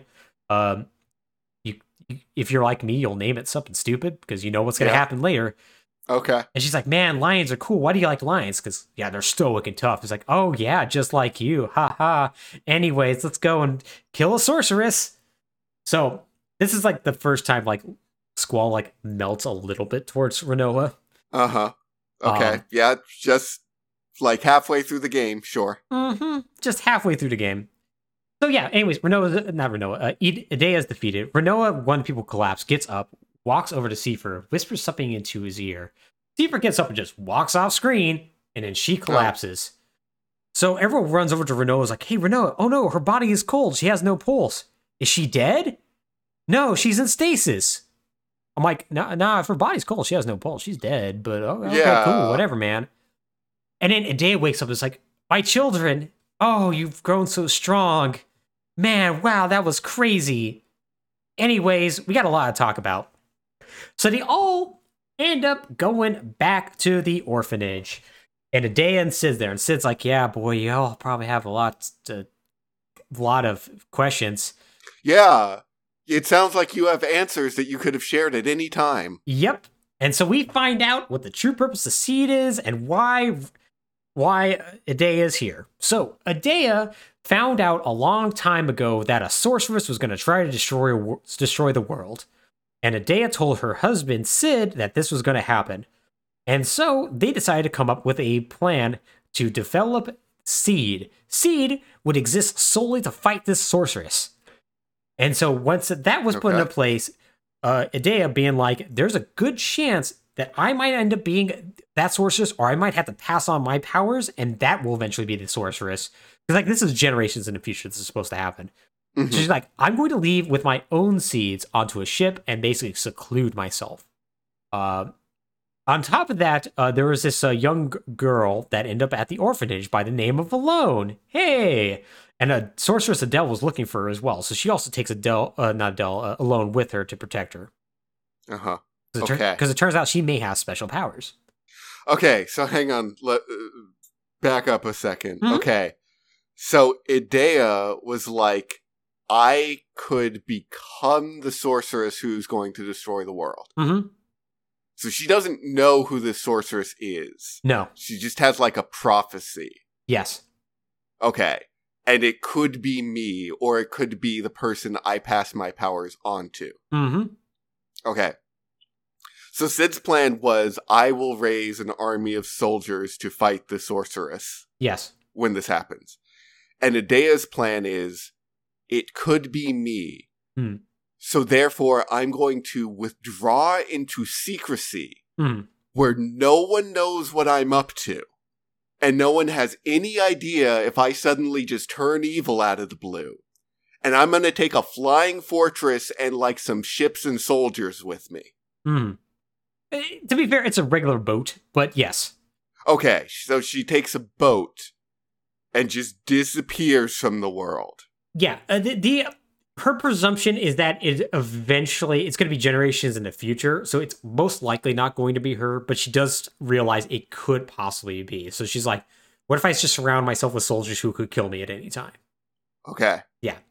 Yeah, it's not the world's greatest plan, and obviously it backfired pretty spectacularly. Because it turns out she's been possessed by a sorceress from the future by the name of Ultimacia. All right, time ghost, let's go. Yes, so it turns out Ultimacia used a machine called a machine Junction Alone, developed from the powers of the little girl Alone. Because it turns out Alone is special. She has the ability to send people's consciousness back in time. And it turns out she's been doing that to Squall and his team this entire time. And so it's like, oh, weird. Well, why is she doing that? To do something called time compression. See, if she sends her consciousness back far enough, she can compress time into a single point where she is the only living creature alive and basically rules over a frozen world. But with the machine she has, she can't go back in time far enough. So she needs to go back in time far enough to then possess Alone, who can then go back further in time, which would then allow her to compress time. Sounds dumb, but hey, okay.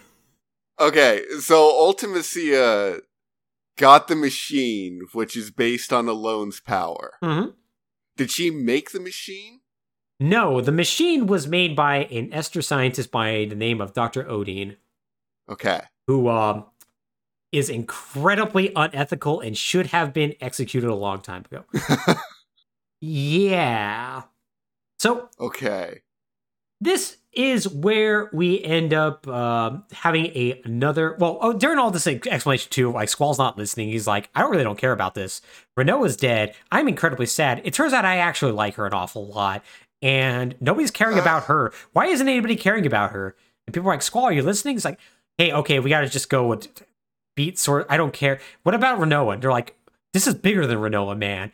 He's like, just literally an hour ago, you people were jumping up my ass about this. What do you mean this is bigger than Rinoa? And he's like, oh, God, whatever. Like, well, what can we do to, like, help her out? And it's like, well, if we find Alone, maybe she can, like, do something with Rinoa. I don't know. Like, okay, where is she at? She's on the White Seed ship that Edea was. It's like, okay, let's go there. We go to the ship. It's like, nah, Alone basically jumped onto an Esther ship that showed up. We don't know why, because they're our enemy, but she did. She's probably in Sorceress Adele's hands now. Sorry, guys, we failed. You're like, what? Who is Adele again? Sorceress Adele is the sorceress that's in charge of Esther. She's a dictator who basically kidnaps a bunch of children in order to find her successor, and is waging a perpetual war of attrition against Galbadia. Okay. Yeah, before Esther went silent like 7 years ago or something like that. Right, okay. Yeah. So they're like, okay, well, I guess we need to go to Esther. Everyone's like, well, we don't know how to do that. And Squall's like, I do. Picks up Rinoa, walks along the only train track that goes into Esther. All the while basically like talking out loud to her, being like, man, I've never really shared my feelings with anybody. Dead, lifeless body. It's actually kind of a cool scene. I actually kind of like this. It's a neat scene. Shouldn't you get a train? Yeah, especially because he's literally walking directly onto train tracks and it's over ocean, so... Yeah, it's a really dumb plan of his. Yeah, I feel also inefficient. There are faster ways to traverse train tracks than walking. There is, and his team proves it because he gets to the end of the tracks and they're already there. He's like, oh. Like, yeah, we can't let you do this alone. We know you really like Rinoa, and we are really trying our hardest to get you together, so let's go. So they end up finding the city of Esther. It turns out it's hidden behind, like, basically a cloaking veil. And when they walk in, everyone's like, man, visitors, that's really cool. Welcome. Oh, man, we haven't had visitors since we overthrew Sorceress Adele a long time ago. Man, yeah. But hey, things are cool now. We're peaceful. We love things. We have technology. Everything's great. You need to meet our president. Let's go meet our president.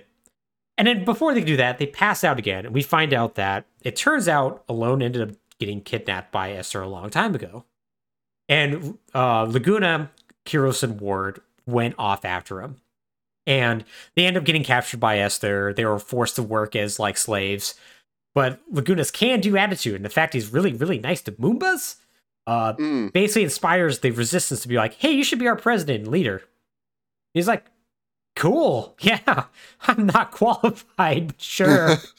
Running theme at this point. It is.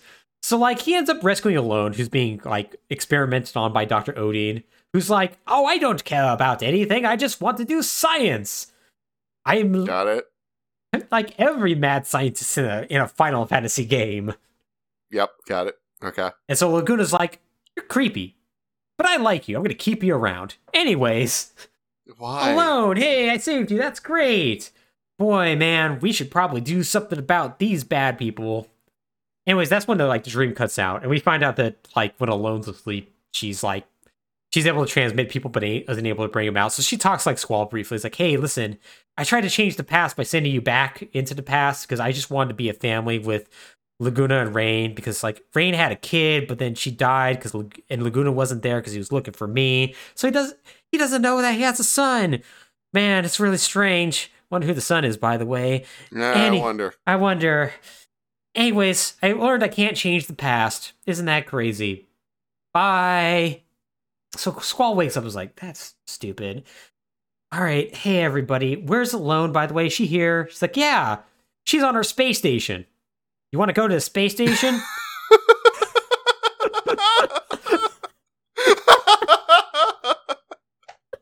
There it is. Yeah, it's cool. There it is. Well, it's like, you have a space station? They're like, yeah. Rad, right? Don't you? They're like, no. But okay. They're like, all right, we're just going to put you in suspended animation and then shoot you out of a cannon. What? Well, they're in the pod, but... Okay, sure. So they do so. They go up to the space station and whatnot. And it turns out the president's up there, and he's like checking on Adele. Because it turns out they basically froze Sorceress Adele in carbonite and just put her out in space. Because they didn't want... Because, once again, Sorceress can't die until they pass on their powers.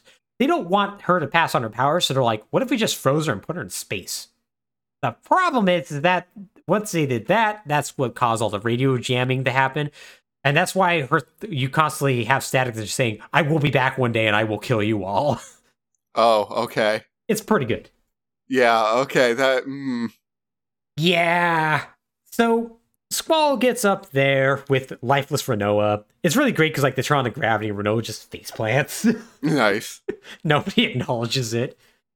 And they're like, okay, yeah, Alone's up here. Let's go talk with her and whatnot. And they're like, hey, Alone, yeah, man, really, really darn crazy. Can you help out Renoa? She's like, nah, really can't, actually. The only thing that could, like, basically break her out is, like, you stuff.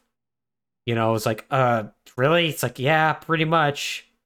Sorry, buddy. Maybe you'll make a connection with her or something. That'd be cool. And he's like, oh, well, hopefully I would. That would be rad. But thanks for your help. Not help, Alone.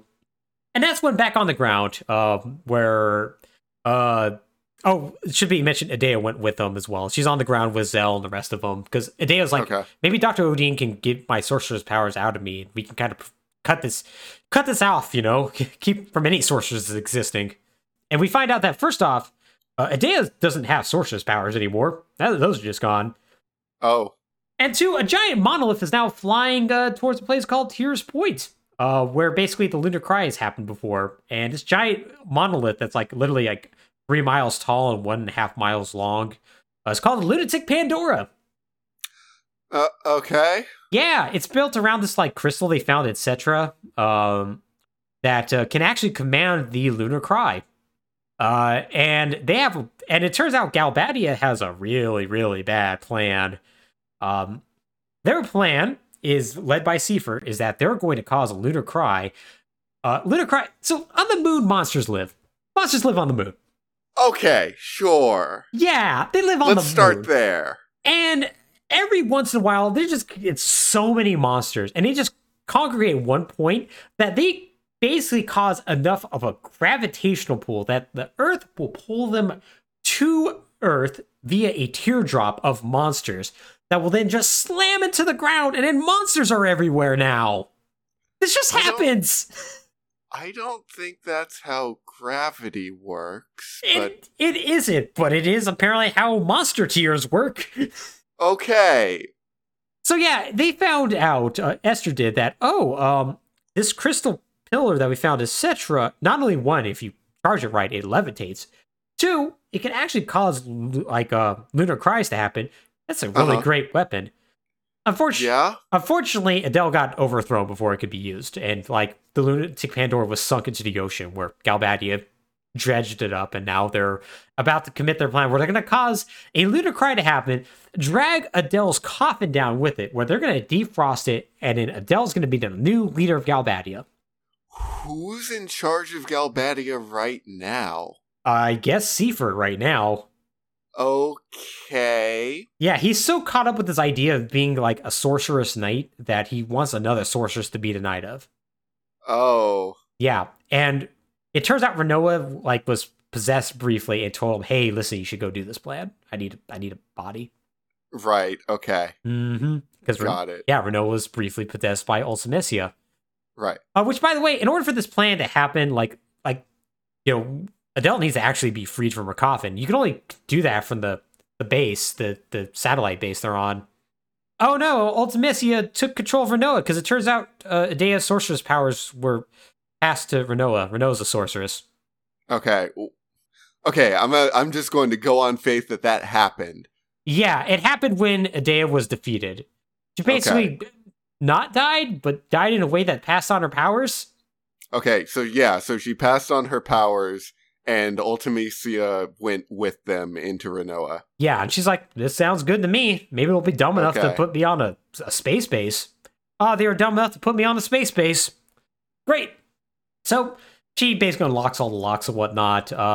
Rinoa has to go out in space in a spacesuit and does that. And it's like, the president's like, "What is he doing? Oh no, we got to leave the base because the lunar cry is going to hit our little space base, destroy it. So everyone leave." Squall's like, "There's no way. Rinoa's going to be stuck out in space. I had to rescue her." So he goes out, rescues Rinoa. They're stuck in space now, just floating. Mm-hmm. They're all going to die now. The lunar cry hits the Earth, drags Adele's coffin with it. Squall's like, "This is bad." Oh, hey, it's a spaceship. Huh. That's lucky. Oh, no, there's space aliens on it. Oh. Oh, hey, Rinoa's awake now. That's great. That's a good side effect of Ultimecia possessing her, I guess. Yeah, cool. Is she still possessed by Ultimecia? No, not anymore, because Adele's now freed, and so... Oh, so Ultimecia was just like, screw this one, that one? Yeah, pretty much. Okay.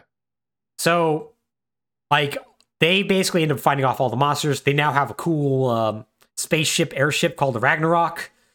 Rinoa's like, "Hey, you actually love me, don't you?" And Squall's like, "Yeah, I do." The love song "Eyes on Me" plays. It's okay, I guess.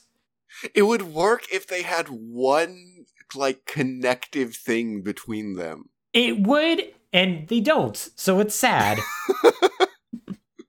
What is the element that is forming the attraction here?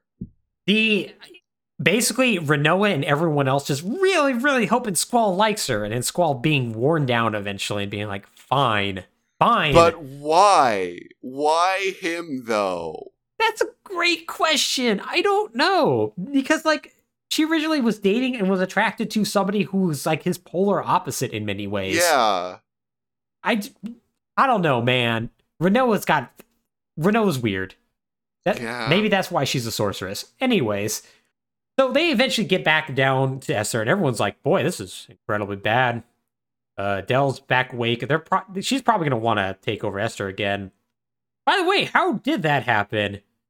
And then everyone's like, "Yeah, who's your leader? We haven't met him." And then out walks a man in a Hawaiian shirt, and that man's Laguna. And he's like, "Hey, how's it going? Yeah, put me in charge. I know it's stupid, right?" I did not expect him to be alive. Yeah, he's totally alive. He was up on the space station. He always goes up there to check on Adele, personally and whatnot. And he's like, Yeah, boy, that went bad. Oh, wow, you put the comatose girl on there. She got possessed. That was dumb. Anyways, how y'all doing? Yeah, you probably are asking how we got here. So, I rescued Alone and sent her off to the orphanage that Idea was running because, I wanted to fight this revolution and, get revenge on Adele for trying to harm Alone. And so, I went to go and do that. And eventually we did. We got her frozen to carbonite and whatnot. But then Esther decided to close their borders completely. And they were like, you need to be our leader. And I was like, rad, sure. Mm-hmm. Only as long as my buddies Kyros and Ward can, help me out. And they're like, yeah, cool. And Kyros and Ward show up and like, hey, how's it going? They made us actually wear, Esther's uniforms. I guess when you're president, you could just wear Hawaiian shirts. But whatever, man. Okay, sure. Yeah, and yeah, Laguna's like, oh, by the way, Squall, we're gonna have a lot to talk about after this, but you need to go take care of that lunatic Pandora thing, and you got an airship, and I'm old, and you're not, so go do the thing. Mm-hmm. And so they go do the thing. It turns out before Squall actually meets up with them, Renoa ends up getting kidnapped by Galbadian soldiers. By the way, Sure. Okay. Sure. That might as well happen. It might as well happen. So they all go into Lunatic Pandora to rescue Renoa and whatnot. And they meet up with Adele, who's half possessed by Ultimecia, because Adele's incredibly powerful. So it's more like a combination of the two at this point. Mm-hmm. Ultimecia, Adele, by the way, is 10 feet tall, by the way. Renoa is sure. strapped to her chest. Okay. And it's yeah, look at this. You won't attack me now, right? Stop hitting my ankles. So eventually they just end up just straight up killing Adele and just completely mess up Adele. And Renoa basically absorbs Adele's powers. So she's like, wow, I got the powers of two sorceresses now. Wild. And they're like, yeah, that is pretty wild. And Renoa's like, man, everyone's gonna hate me now, right? And fear me? And Squall's like, nah, I won't, because I love you, and the power of love and everything. And so Renoa's like, thanks, you actually were sweet for once. That's uncharacteristic. So they're like, all right, well, here's the problem. Eventually, Ultimecia is going to possess Renoa, because she's the only sorceress around, and she now has the power of two sorceresses in her. Right. That's probably not a good thing. And so Odin is there. He's like, that's correct. I think that is bad. I have a plan. What if we let Ultimecia win? And everyone's like, what? Mm-hmm. He's like, no. Listen. We'll let her come back and possess Renoa. Till then, Renoa will then pass on her powers to Alone, and then she, Alone, will then be possessed, and then she'll cause time compression to happen. But here's the thing. Your bonds are so strong, you'll be able to walk around in time compression, go to her castle, kill Ultimecia, and then once you kill Ultimecia, that'll just undo everything. Everything will be fine. And they're like, is that how that works? That's basically what they asked. Like, how is that going to work? They're like, well, listen, your bonds are so strong, it'll just draw you back to your origin of time and space. And they're like, are you sure? And Laguna's like, yeah, probably. I don't know. I have literally just bumbled around my entire life, and I'm now president. What's one more? You know what? That's a really solid point. Given how everything has worked up to this point, you might as well just roll with this. Yep, you might as well. It's the only plan on the table, and given how things just work out, it's got as good a shot as anything. It really does. And so it's like, well, okay then. Sure, buddy, let's do this. And so that's exactly what they do. And yep, time compression happens, and they basically are falling through time and space, and there's clocks everywhere, and everyone's like, whoa, this is weird. And so they show up, and basically a deserted world. And yeah, no, we're all here. Wow, there's a giant castle. Wow, it's surrounded by a bunch of dead seeds from the future. Well, okay. So once again, just because of their bonds and friendship and love and everything, when all of time gets compressed to the earliest point, they just show up there. Yep, pretty much. Okay. So yeah, they all end up there and like they fight their way through and they meet up with Ultimecia. Ultimecia basically looks like basically Idea's final form. Like basically she's wearing like more or less the same dress, plunging neckline, got some giant horns coming out of her head, and she's like, "You cursed seeds." Oh, she also speaks in Mortal Kombat lingo. So all C's are replaced by K's, and she speaks in all caps. I assume that's supposed to be like an old English thing or something. Yeah, or something like that. Back before C existed. Mm-hmm. Yeah. Yeah, and it's also revealed at this point that she's been basically fighting Seed for like generations and like just slowly destroying the world. And she's like, "You people came here to persecute me. Well, what if I just wiped all of you out? And if it's just sorceresses, huh? How about that? Oh, by the way, guess what? My plan is like, after all this is done, I'm going to create my own realm. And you Seeds, you're going to be my slaves. And I'm going to just do whatever I want. How's that sound?" And Skull's like, "I got a sword.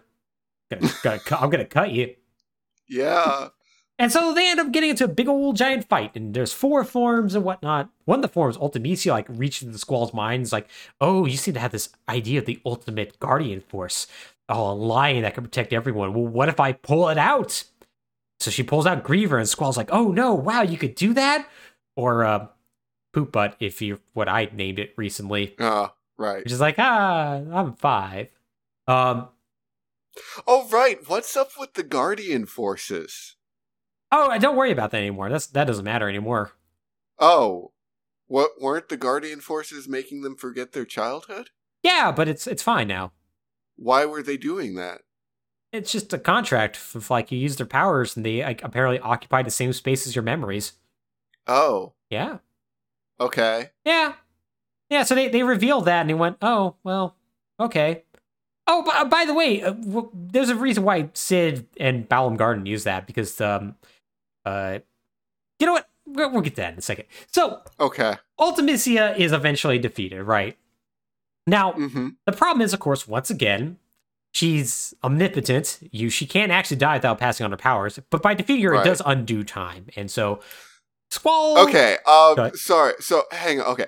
First off, who is Ultimecia at this point? Is she... She is an incredibly powerful sorceress from the future, perhaps the most powerful of all time.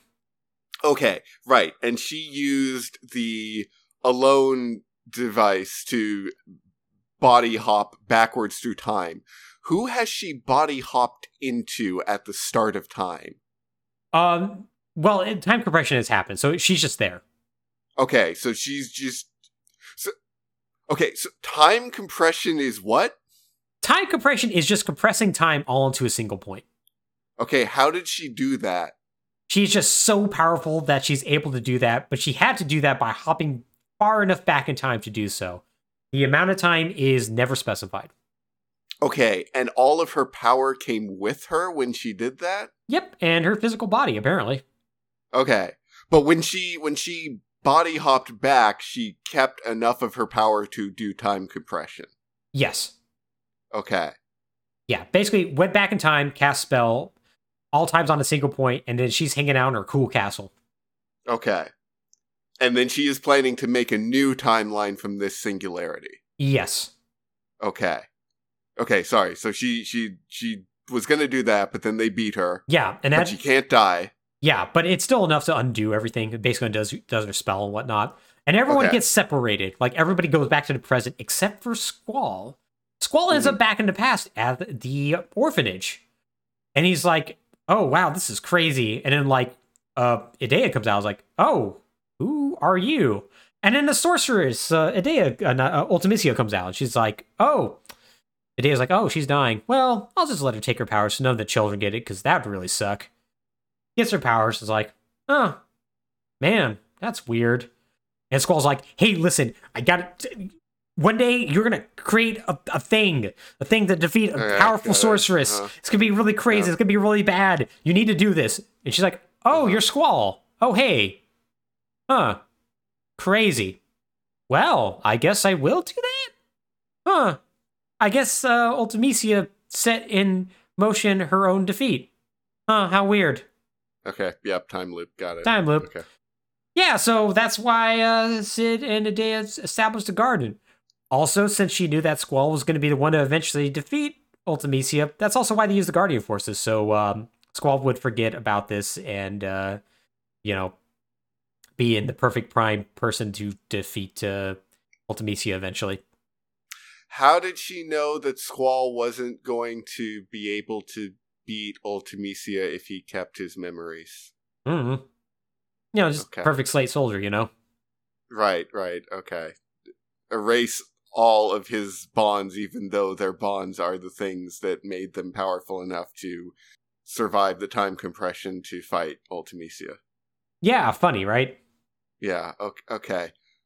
Yeah, so, Squall's like, all right, cool, I'm gonna, I guess, fall back into time. And so he falls back into time, and he finds himself fading into nothingness.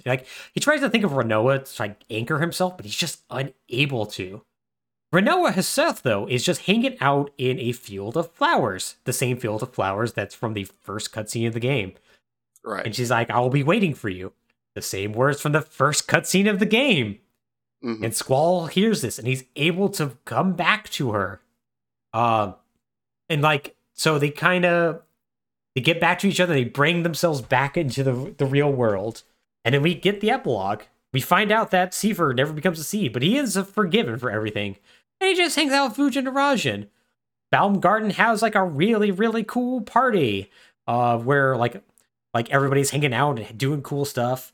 Laguna visits Rain's grave finally. He's like, man, yeah, we did it. Our son's badass. Mm-hmm. Adea, by the way, is basically let her hair down. She's totally cool now, and hanging out with Sid. Irvine and Selfie are filming a video cam of all this thing, and Squall and Rinoa have a tender moment where they kiss, and the game ends. Wait, was Squall's the lady Squall was talking about in his flashbacks? Was that Alone? Yes. Okay. Yeah. Got it. Yep. So, yeah, that's a Final Fantasy VIII, a game that has a million plot twists that they then decide to ignore, a incredibly forced romance, and just decide to go, what if time travel? Just kind of what if time travel halfway through the game? What if time travel in 3 directions? Yeah. Yeah, I like how it's I just love the idea of just you have a machine that send people consciousness back in time, and then it's cool, I guess. Why'd you invent this? And also their sorceress powers? Mm-hmm. Yeah. It seems incredibly specific. And yeah, it's really funny too, because Laguna, Kyros and Ward know when they're being occupied as well, because it feels like we have fairies in us. That's really weird. Yeah, it's such a specific thing, and then it's the Ultimecia uses that, and it's shit, I'm not far enough back in time. Right. But Alone's here. I'll use her. Right, okay, right, because that's Alone's power that she tried to use Squall to warn Laguna to change the future, but it didn't work because the future can't change unless you use time compression, which she can't do. Yeah. But Ultimecia can do, but only if she uses Alone's power to go far enough into the past to do it. Mm-hmm. Yep. Yeah, pretty much. Okay. Also, by the end of the game, everyone's cool. Adea, she's fine. Sid, he's fine. Seifer, hey, he's okay. Yeah, sure. There's only one bad person in this entire game. And she showed up for 5 seconds and died.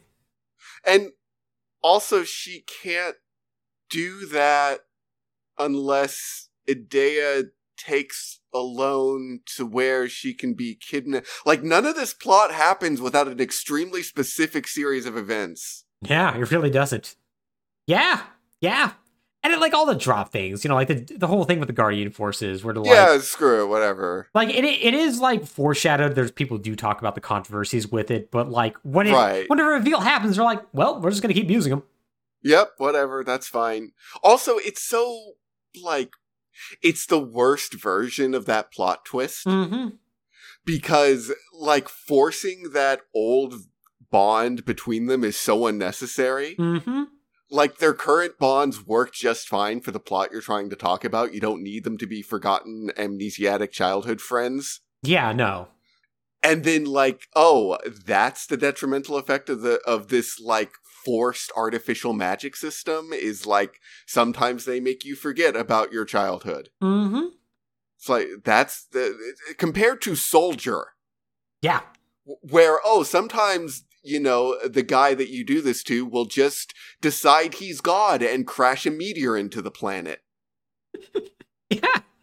Yeah, turns out both methods have flaws. Yeah, I really like how literally, 4 games straight, actually, because this started in 5. Amnesia on a central character has played a part. Yeah. And it's weirdly, it's like scale, too, because like Final Fantasy V had Galoof, but he remembers pretty shortly who he is afterwards. Mm-hmm. 6 had Terra. 7, of course, had Cloud's entire thing. And then 8 is Squall. Right. Like, they really love Amnesia. It's a go-to for the entire genre, really. It really is. It really, really is. And yeah, it's a game that, God, like, the story of this game is exceedingly... It's bad. It's bad. It is bad. It is one of those stories that I just want to shake someone. Right? Because nothing is going to make it a good story. No. But it could have been a functional story if they had just worked a few things out better. Yeah. Yeah, had they just done that, it could have been fine, but no. Like, the time-traveling sorceress consciousness contrivance is just anime crap. Mm-hmm. Like, fine, whatever, I can live with it. It's insane, but it's insanity that you can work with. Yeah. Like, the actual problem is that the character beats are just supported by nothing. Yeah, they really isn't. And, like, even like the things between your side character... Your side character interactions just don't really happen in this. Like, they're a little front-loaded, but then eventually it just becomes a Squall and Rinoa show. Like, everyone just being like, hey, Squall, you should do this. Squall, Rinoa, Squall. Right. Like, Irvine and Selphie, like, technically get together by the end of this game. Mm-hmm. But who cares? Yeah, you just have a little bit that happens in Disc 1, and in Disc 4, there's a little bit more, and that's about it. Oh god, this was their first 4-disc game, I forgot. So it was. Oh, yes. Wasn't meant to be. It was meant to be 3 discs, but too many cutscenes. Too many cutscenes. Yeah. Yeah. Yeah. It's like, do Squall and Rinoa have one thing that, like, is pulling them together? And, like, if you look at Squall's character, there's room, because, like, yeah, the whole game, everyone is just telling him, do this, be this. Yeah. Fulfill this role. And, like, I don't know, is Rinoa validating his feelings or ambitions or frustrations in some way? No, she's multiplying them, if anything. Mm-hmm. Yeah, like, Squall's character arc throughout this is that he slowly opens up and is comfortable caring about his comrades. Like, he doesn't, he tries not to because he doesn't want the pain of losing them because he was an orphan. That hurts. By the end of the game, though, he's pretty cool with that. And that's the reason why he's able to have a relationship with Rinoa. But, like, yeah, there's this real thing where, like, all these roles are just constantly foisted upon Squall, and he just kind of does that. And, like, Rinoa does nothing to, like, help alleviate that, if anything. Yeah, like you said, she compounds it. Yeah. And it's like, even that arc, I can see, like, yeah, it's a fine arc of, like, learning to open yourself up to people. But at the same time, the people he's surrounded with, I'm like, yeah, these aren't really the people that compel you to open yourself up. Yeah, no. When it seems like any one of them could get you all killed at any moment. Mm-hmm. Yeah, they do one moment where somebody actually tries to, like, connect with Squall on two, I guess. I guess Quistis tries to, like, in a weird I'm coming onto you sequence. Right. That she did later. I did not mention this. Like, when they realized they all been in the same orphanage, Quistis is like, oh, it must have been I was feeling sisterly love for him. Must have been what shut up. Yeah, it's like, no, shut up. You're not related. You're allowed to be into him. Mm-hmm. Yeah, it's fine. It's like, that's not even an amendment you need to make. It's not. But there is one moment between Squall and Zell where Zell, like after like Rinoa like is like comatose and Squall's feeling bad, Zell shows up and is like, hey, I'm not good at cheering people up, but sometimes I just like to work out to get stress off. You want to go to a training center? Want to do that? And Squall's like, he's actually trying. That's nice of him. Like, that's like the one moment. Right. Yeah, that's a pretty good scene. Yeah, they probably should have had more of those. Yeah. Usually it's just more like, Squall, why don't you care about Rinoa? How can you be so heartless? It's like, because people are shooting at me right now. For a game that is ostensibly about love, it is extremely lacking in exploration of why do people love each other. Really is. It is just mashing people together and going, love each other. Yeah, it really is. It really, really is. Like, oh my god, and two characters who could not be more unalike. Mm-hmm. Oh god, but they try to force connections whenever they can. Oh god. Oh hey man, my dad liked your mom at one point, and then he just ended up in a town and refused to write her. That's cool, right? Yeah, that's a good base. That can write a really uncomfortable answer to my question of, hey, what is the one bond that Squall has with Rinoa? Yeah. My dad liked her mom. Can't wait for Laguna to find that one out and be like, oh, this is... I don't think I'm gonna touch this one. Yep, nope. Better take this one to the grave. Yep. Oh, man, yeah. This is... I think I said it, I don't know if it was this episode or previous episode. This is definitely a game and plot that is less than the sum of its parts. Mm-hmm. Like, there's a lot of really fun individual elements that are all throughout this, but boy... the whole is just an incomprehensible mess. It's just a mess, and it goes back to what you were talking about, that they just needed collaboration. They needed more eyes on the thing to be like, hey, let's focus on this a little more. Yeah. Let's flesh this out. Yeah. And to be fair, Final Fantasy IX and Final Fantasy X actually do a good job. Yeah. Yeah, I think so. They figure it out eventually. Like, Final Fantasy IX was my first Final Fantasy, and it's one of my favorites, and I think all of the character interactions in that game are fantastic. They actually have aside from... Yeah, they actually have characters interact with each other. Yeah, and in, like ways that make sense, and, like, ways that these two characters interact, and therefore this character interacts with these characters like that. It's fun, except for Amarant, who's just kind of there. Oh yeah, development constraints, man. Poor Amarant. Yeah. Poor Amarant. They needed a punch character. This is what they got. He is punch character. He is Punch Man. Oh, but yeah, I think that's gonna do it for us for Final Fantasy VIII. Alex, do you have any final thoughts, or have you exhausted them? I feel like I've fairly exhausted them. Yeah. There was... Here's my final thought. So, the crystallizing moment of Final Fantasy VIII's existence for me was when they announced, I believe it was for the Switch, they were releasing the remasters for Final Fantasy VII, Final Fantasy IX, and Final Fantasy X, not Final Fantasy VIII. Which in and of itself was very funny to me at the time. Yes. But I saw a reaction to that of a meme reacting to that, which was just both Squall and Rinoa standing there going, whatever. Yeah. And in hindsight, I feel like that was giving those characters too much credit with regards to their interaction. Yeah, I think it is. I think so. Now, to be fair, Square, apparently there was a lot of difficulties actually porting that game. And eventually... Yeah, Apparently it was a mess. Yeah, and eventually it would come out in 2019, and it's a very compromised port, as somebody who recently played it. Oof. Yeah. You can find it on basically any platform: Steam, PS4, I think it might even be on PS5 right now, Xbox, Switch. A lot of really good quality life features. Not a game that was supposed to be upscaled at all. Right, yeah.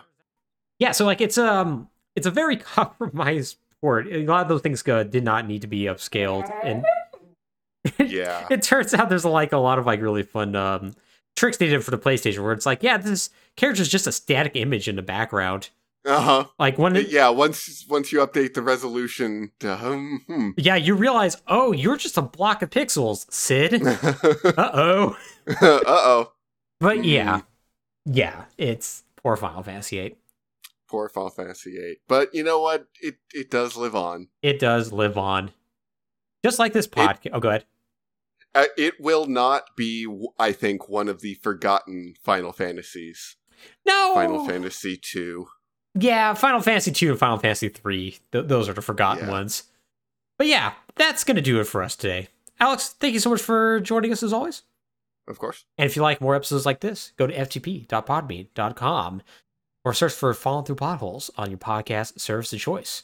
We also have a website. You should take a look at the description for that, because it's technically not live yet, but it will be eventually. It'll be great. Maybe it will be well designed. Probably not. But yeah, take care, everybody. Take care.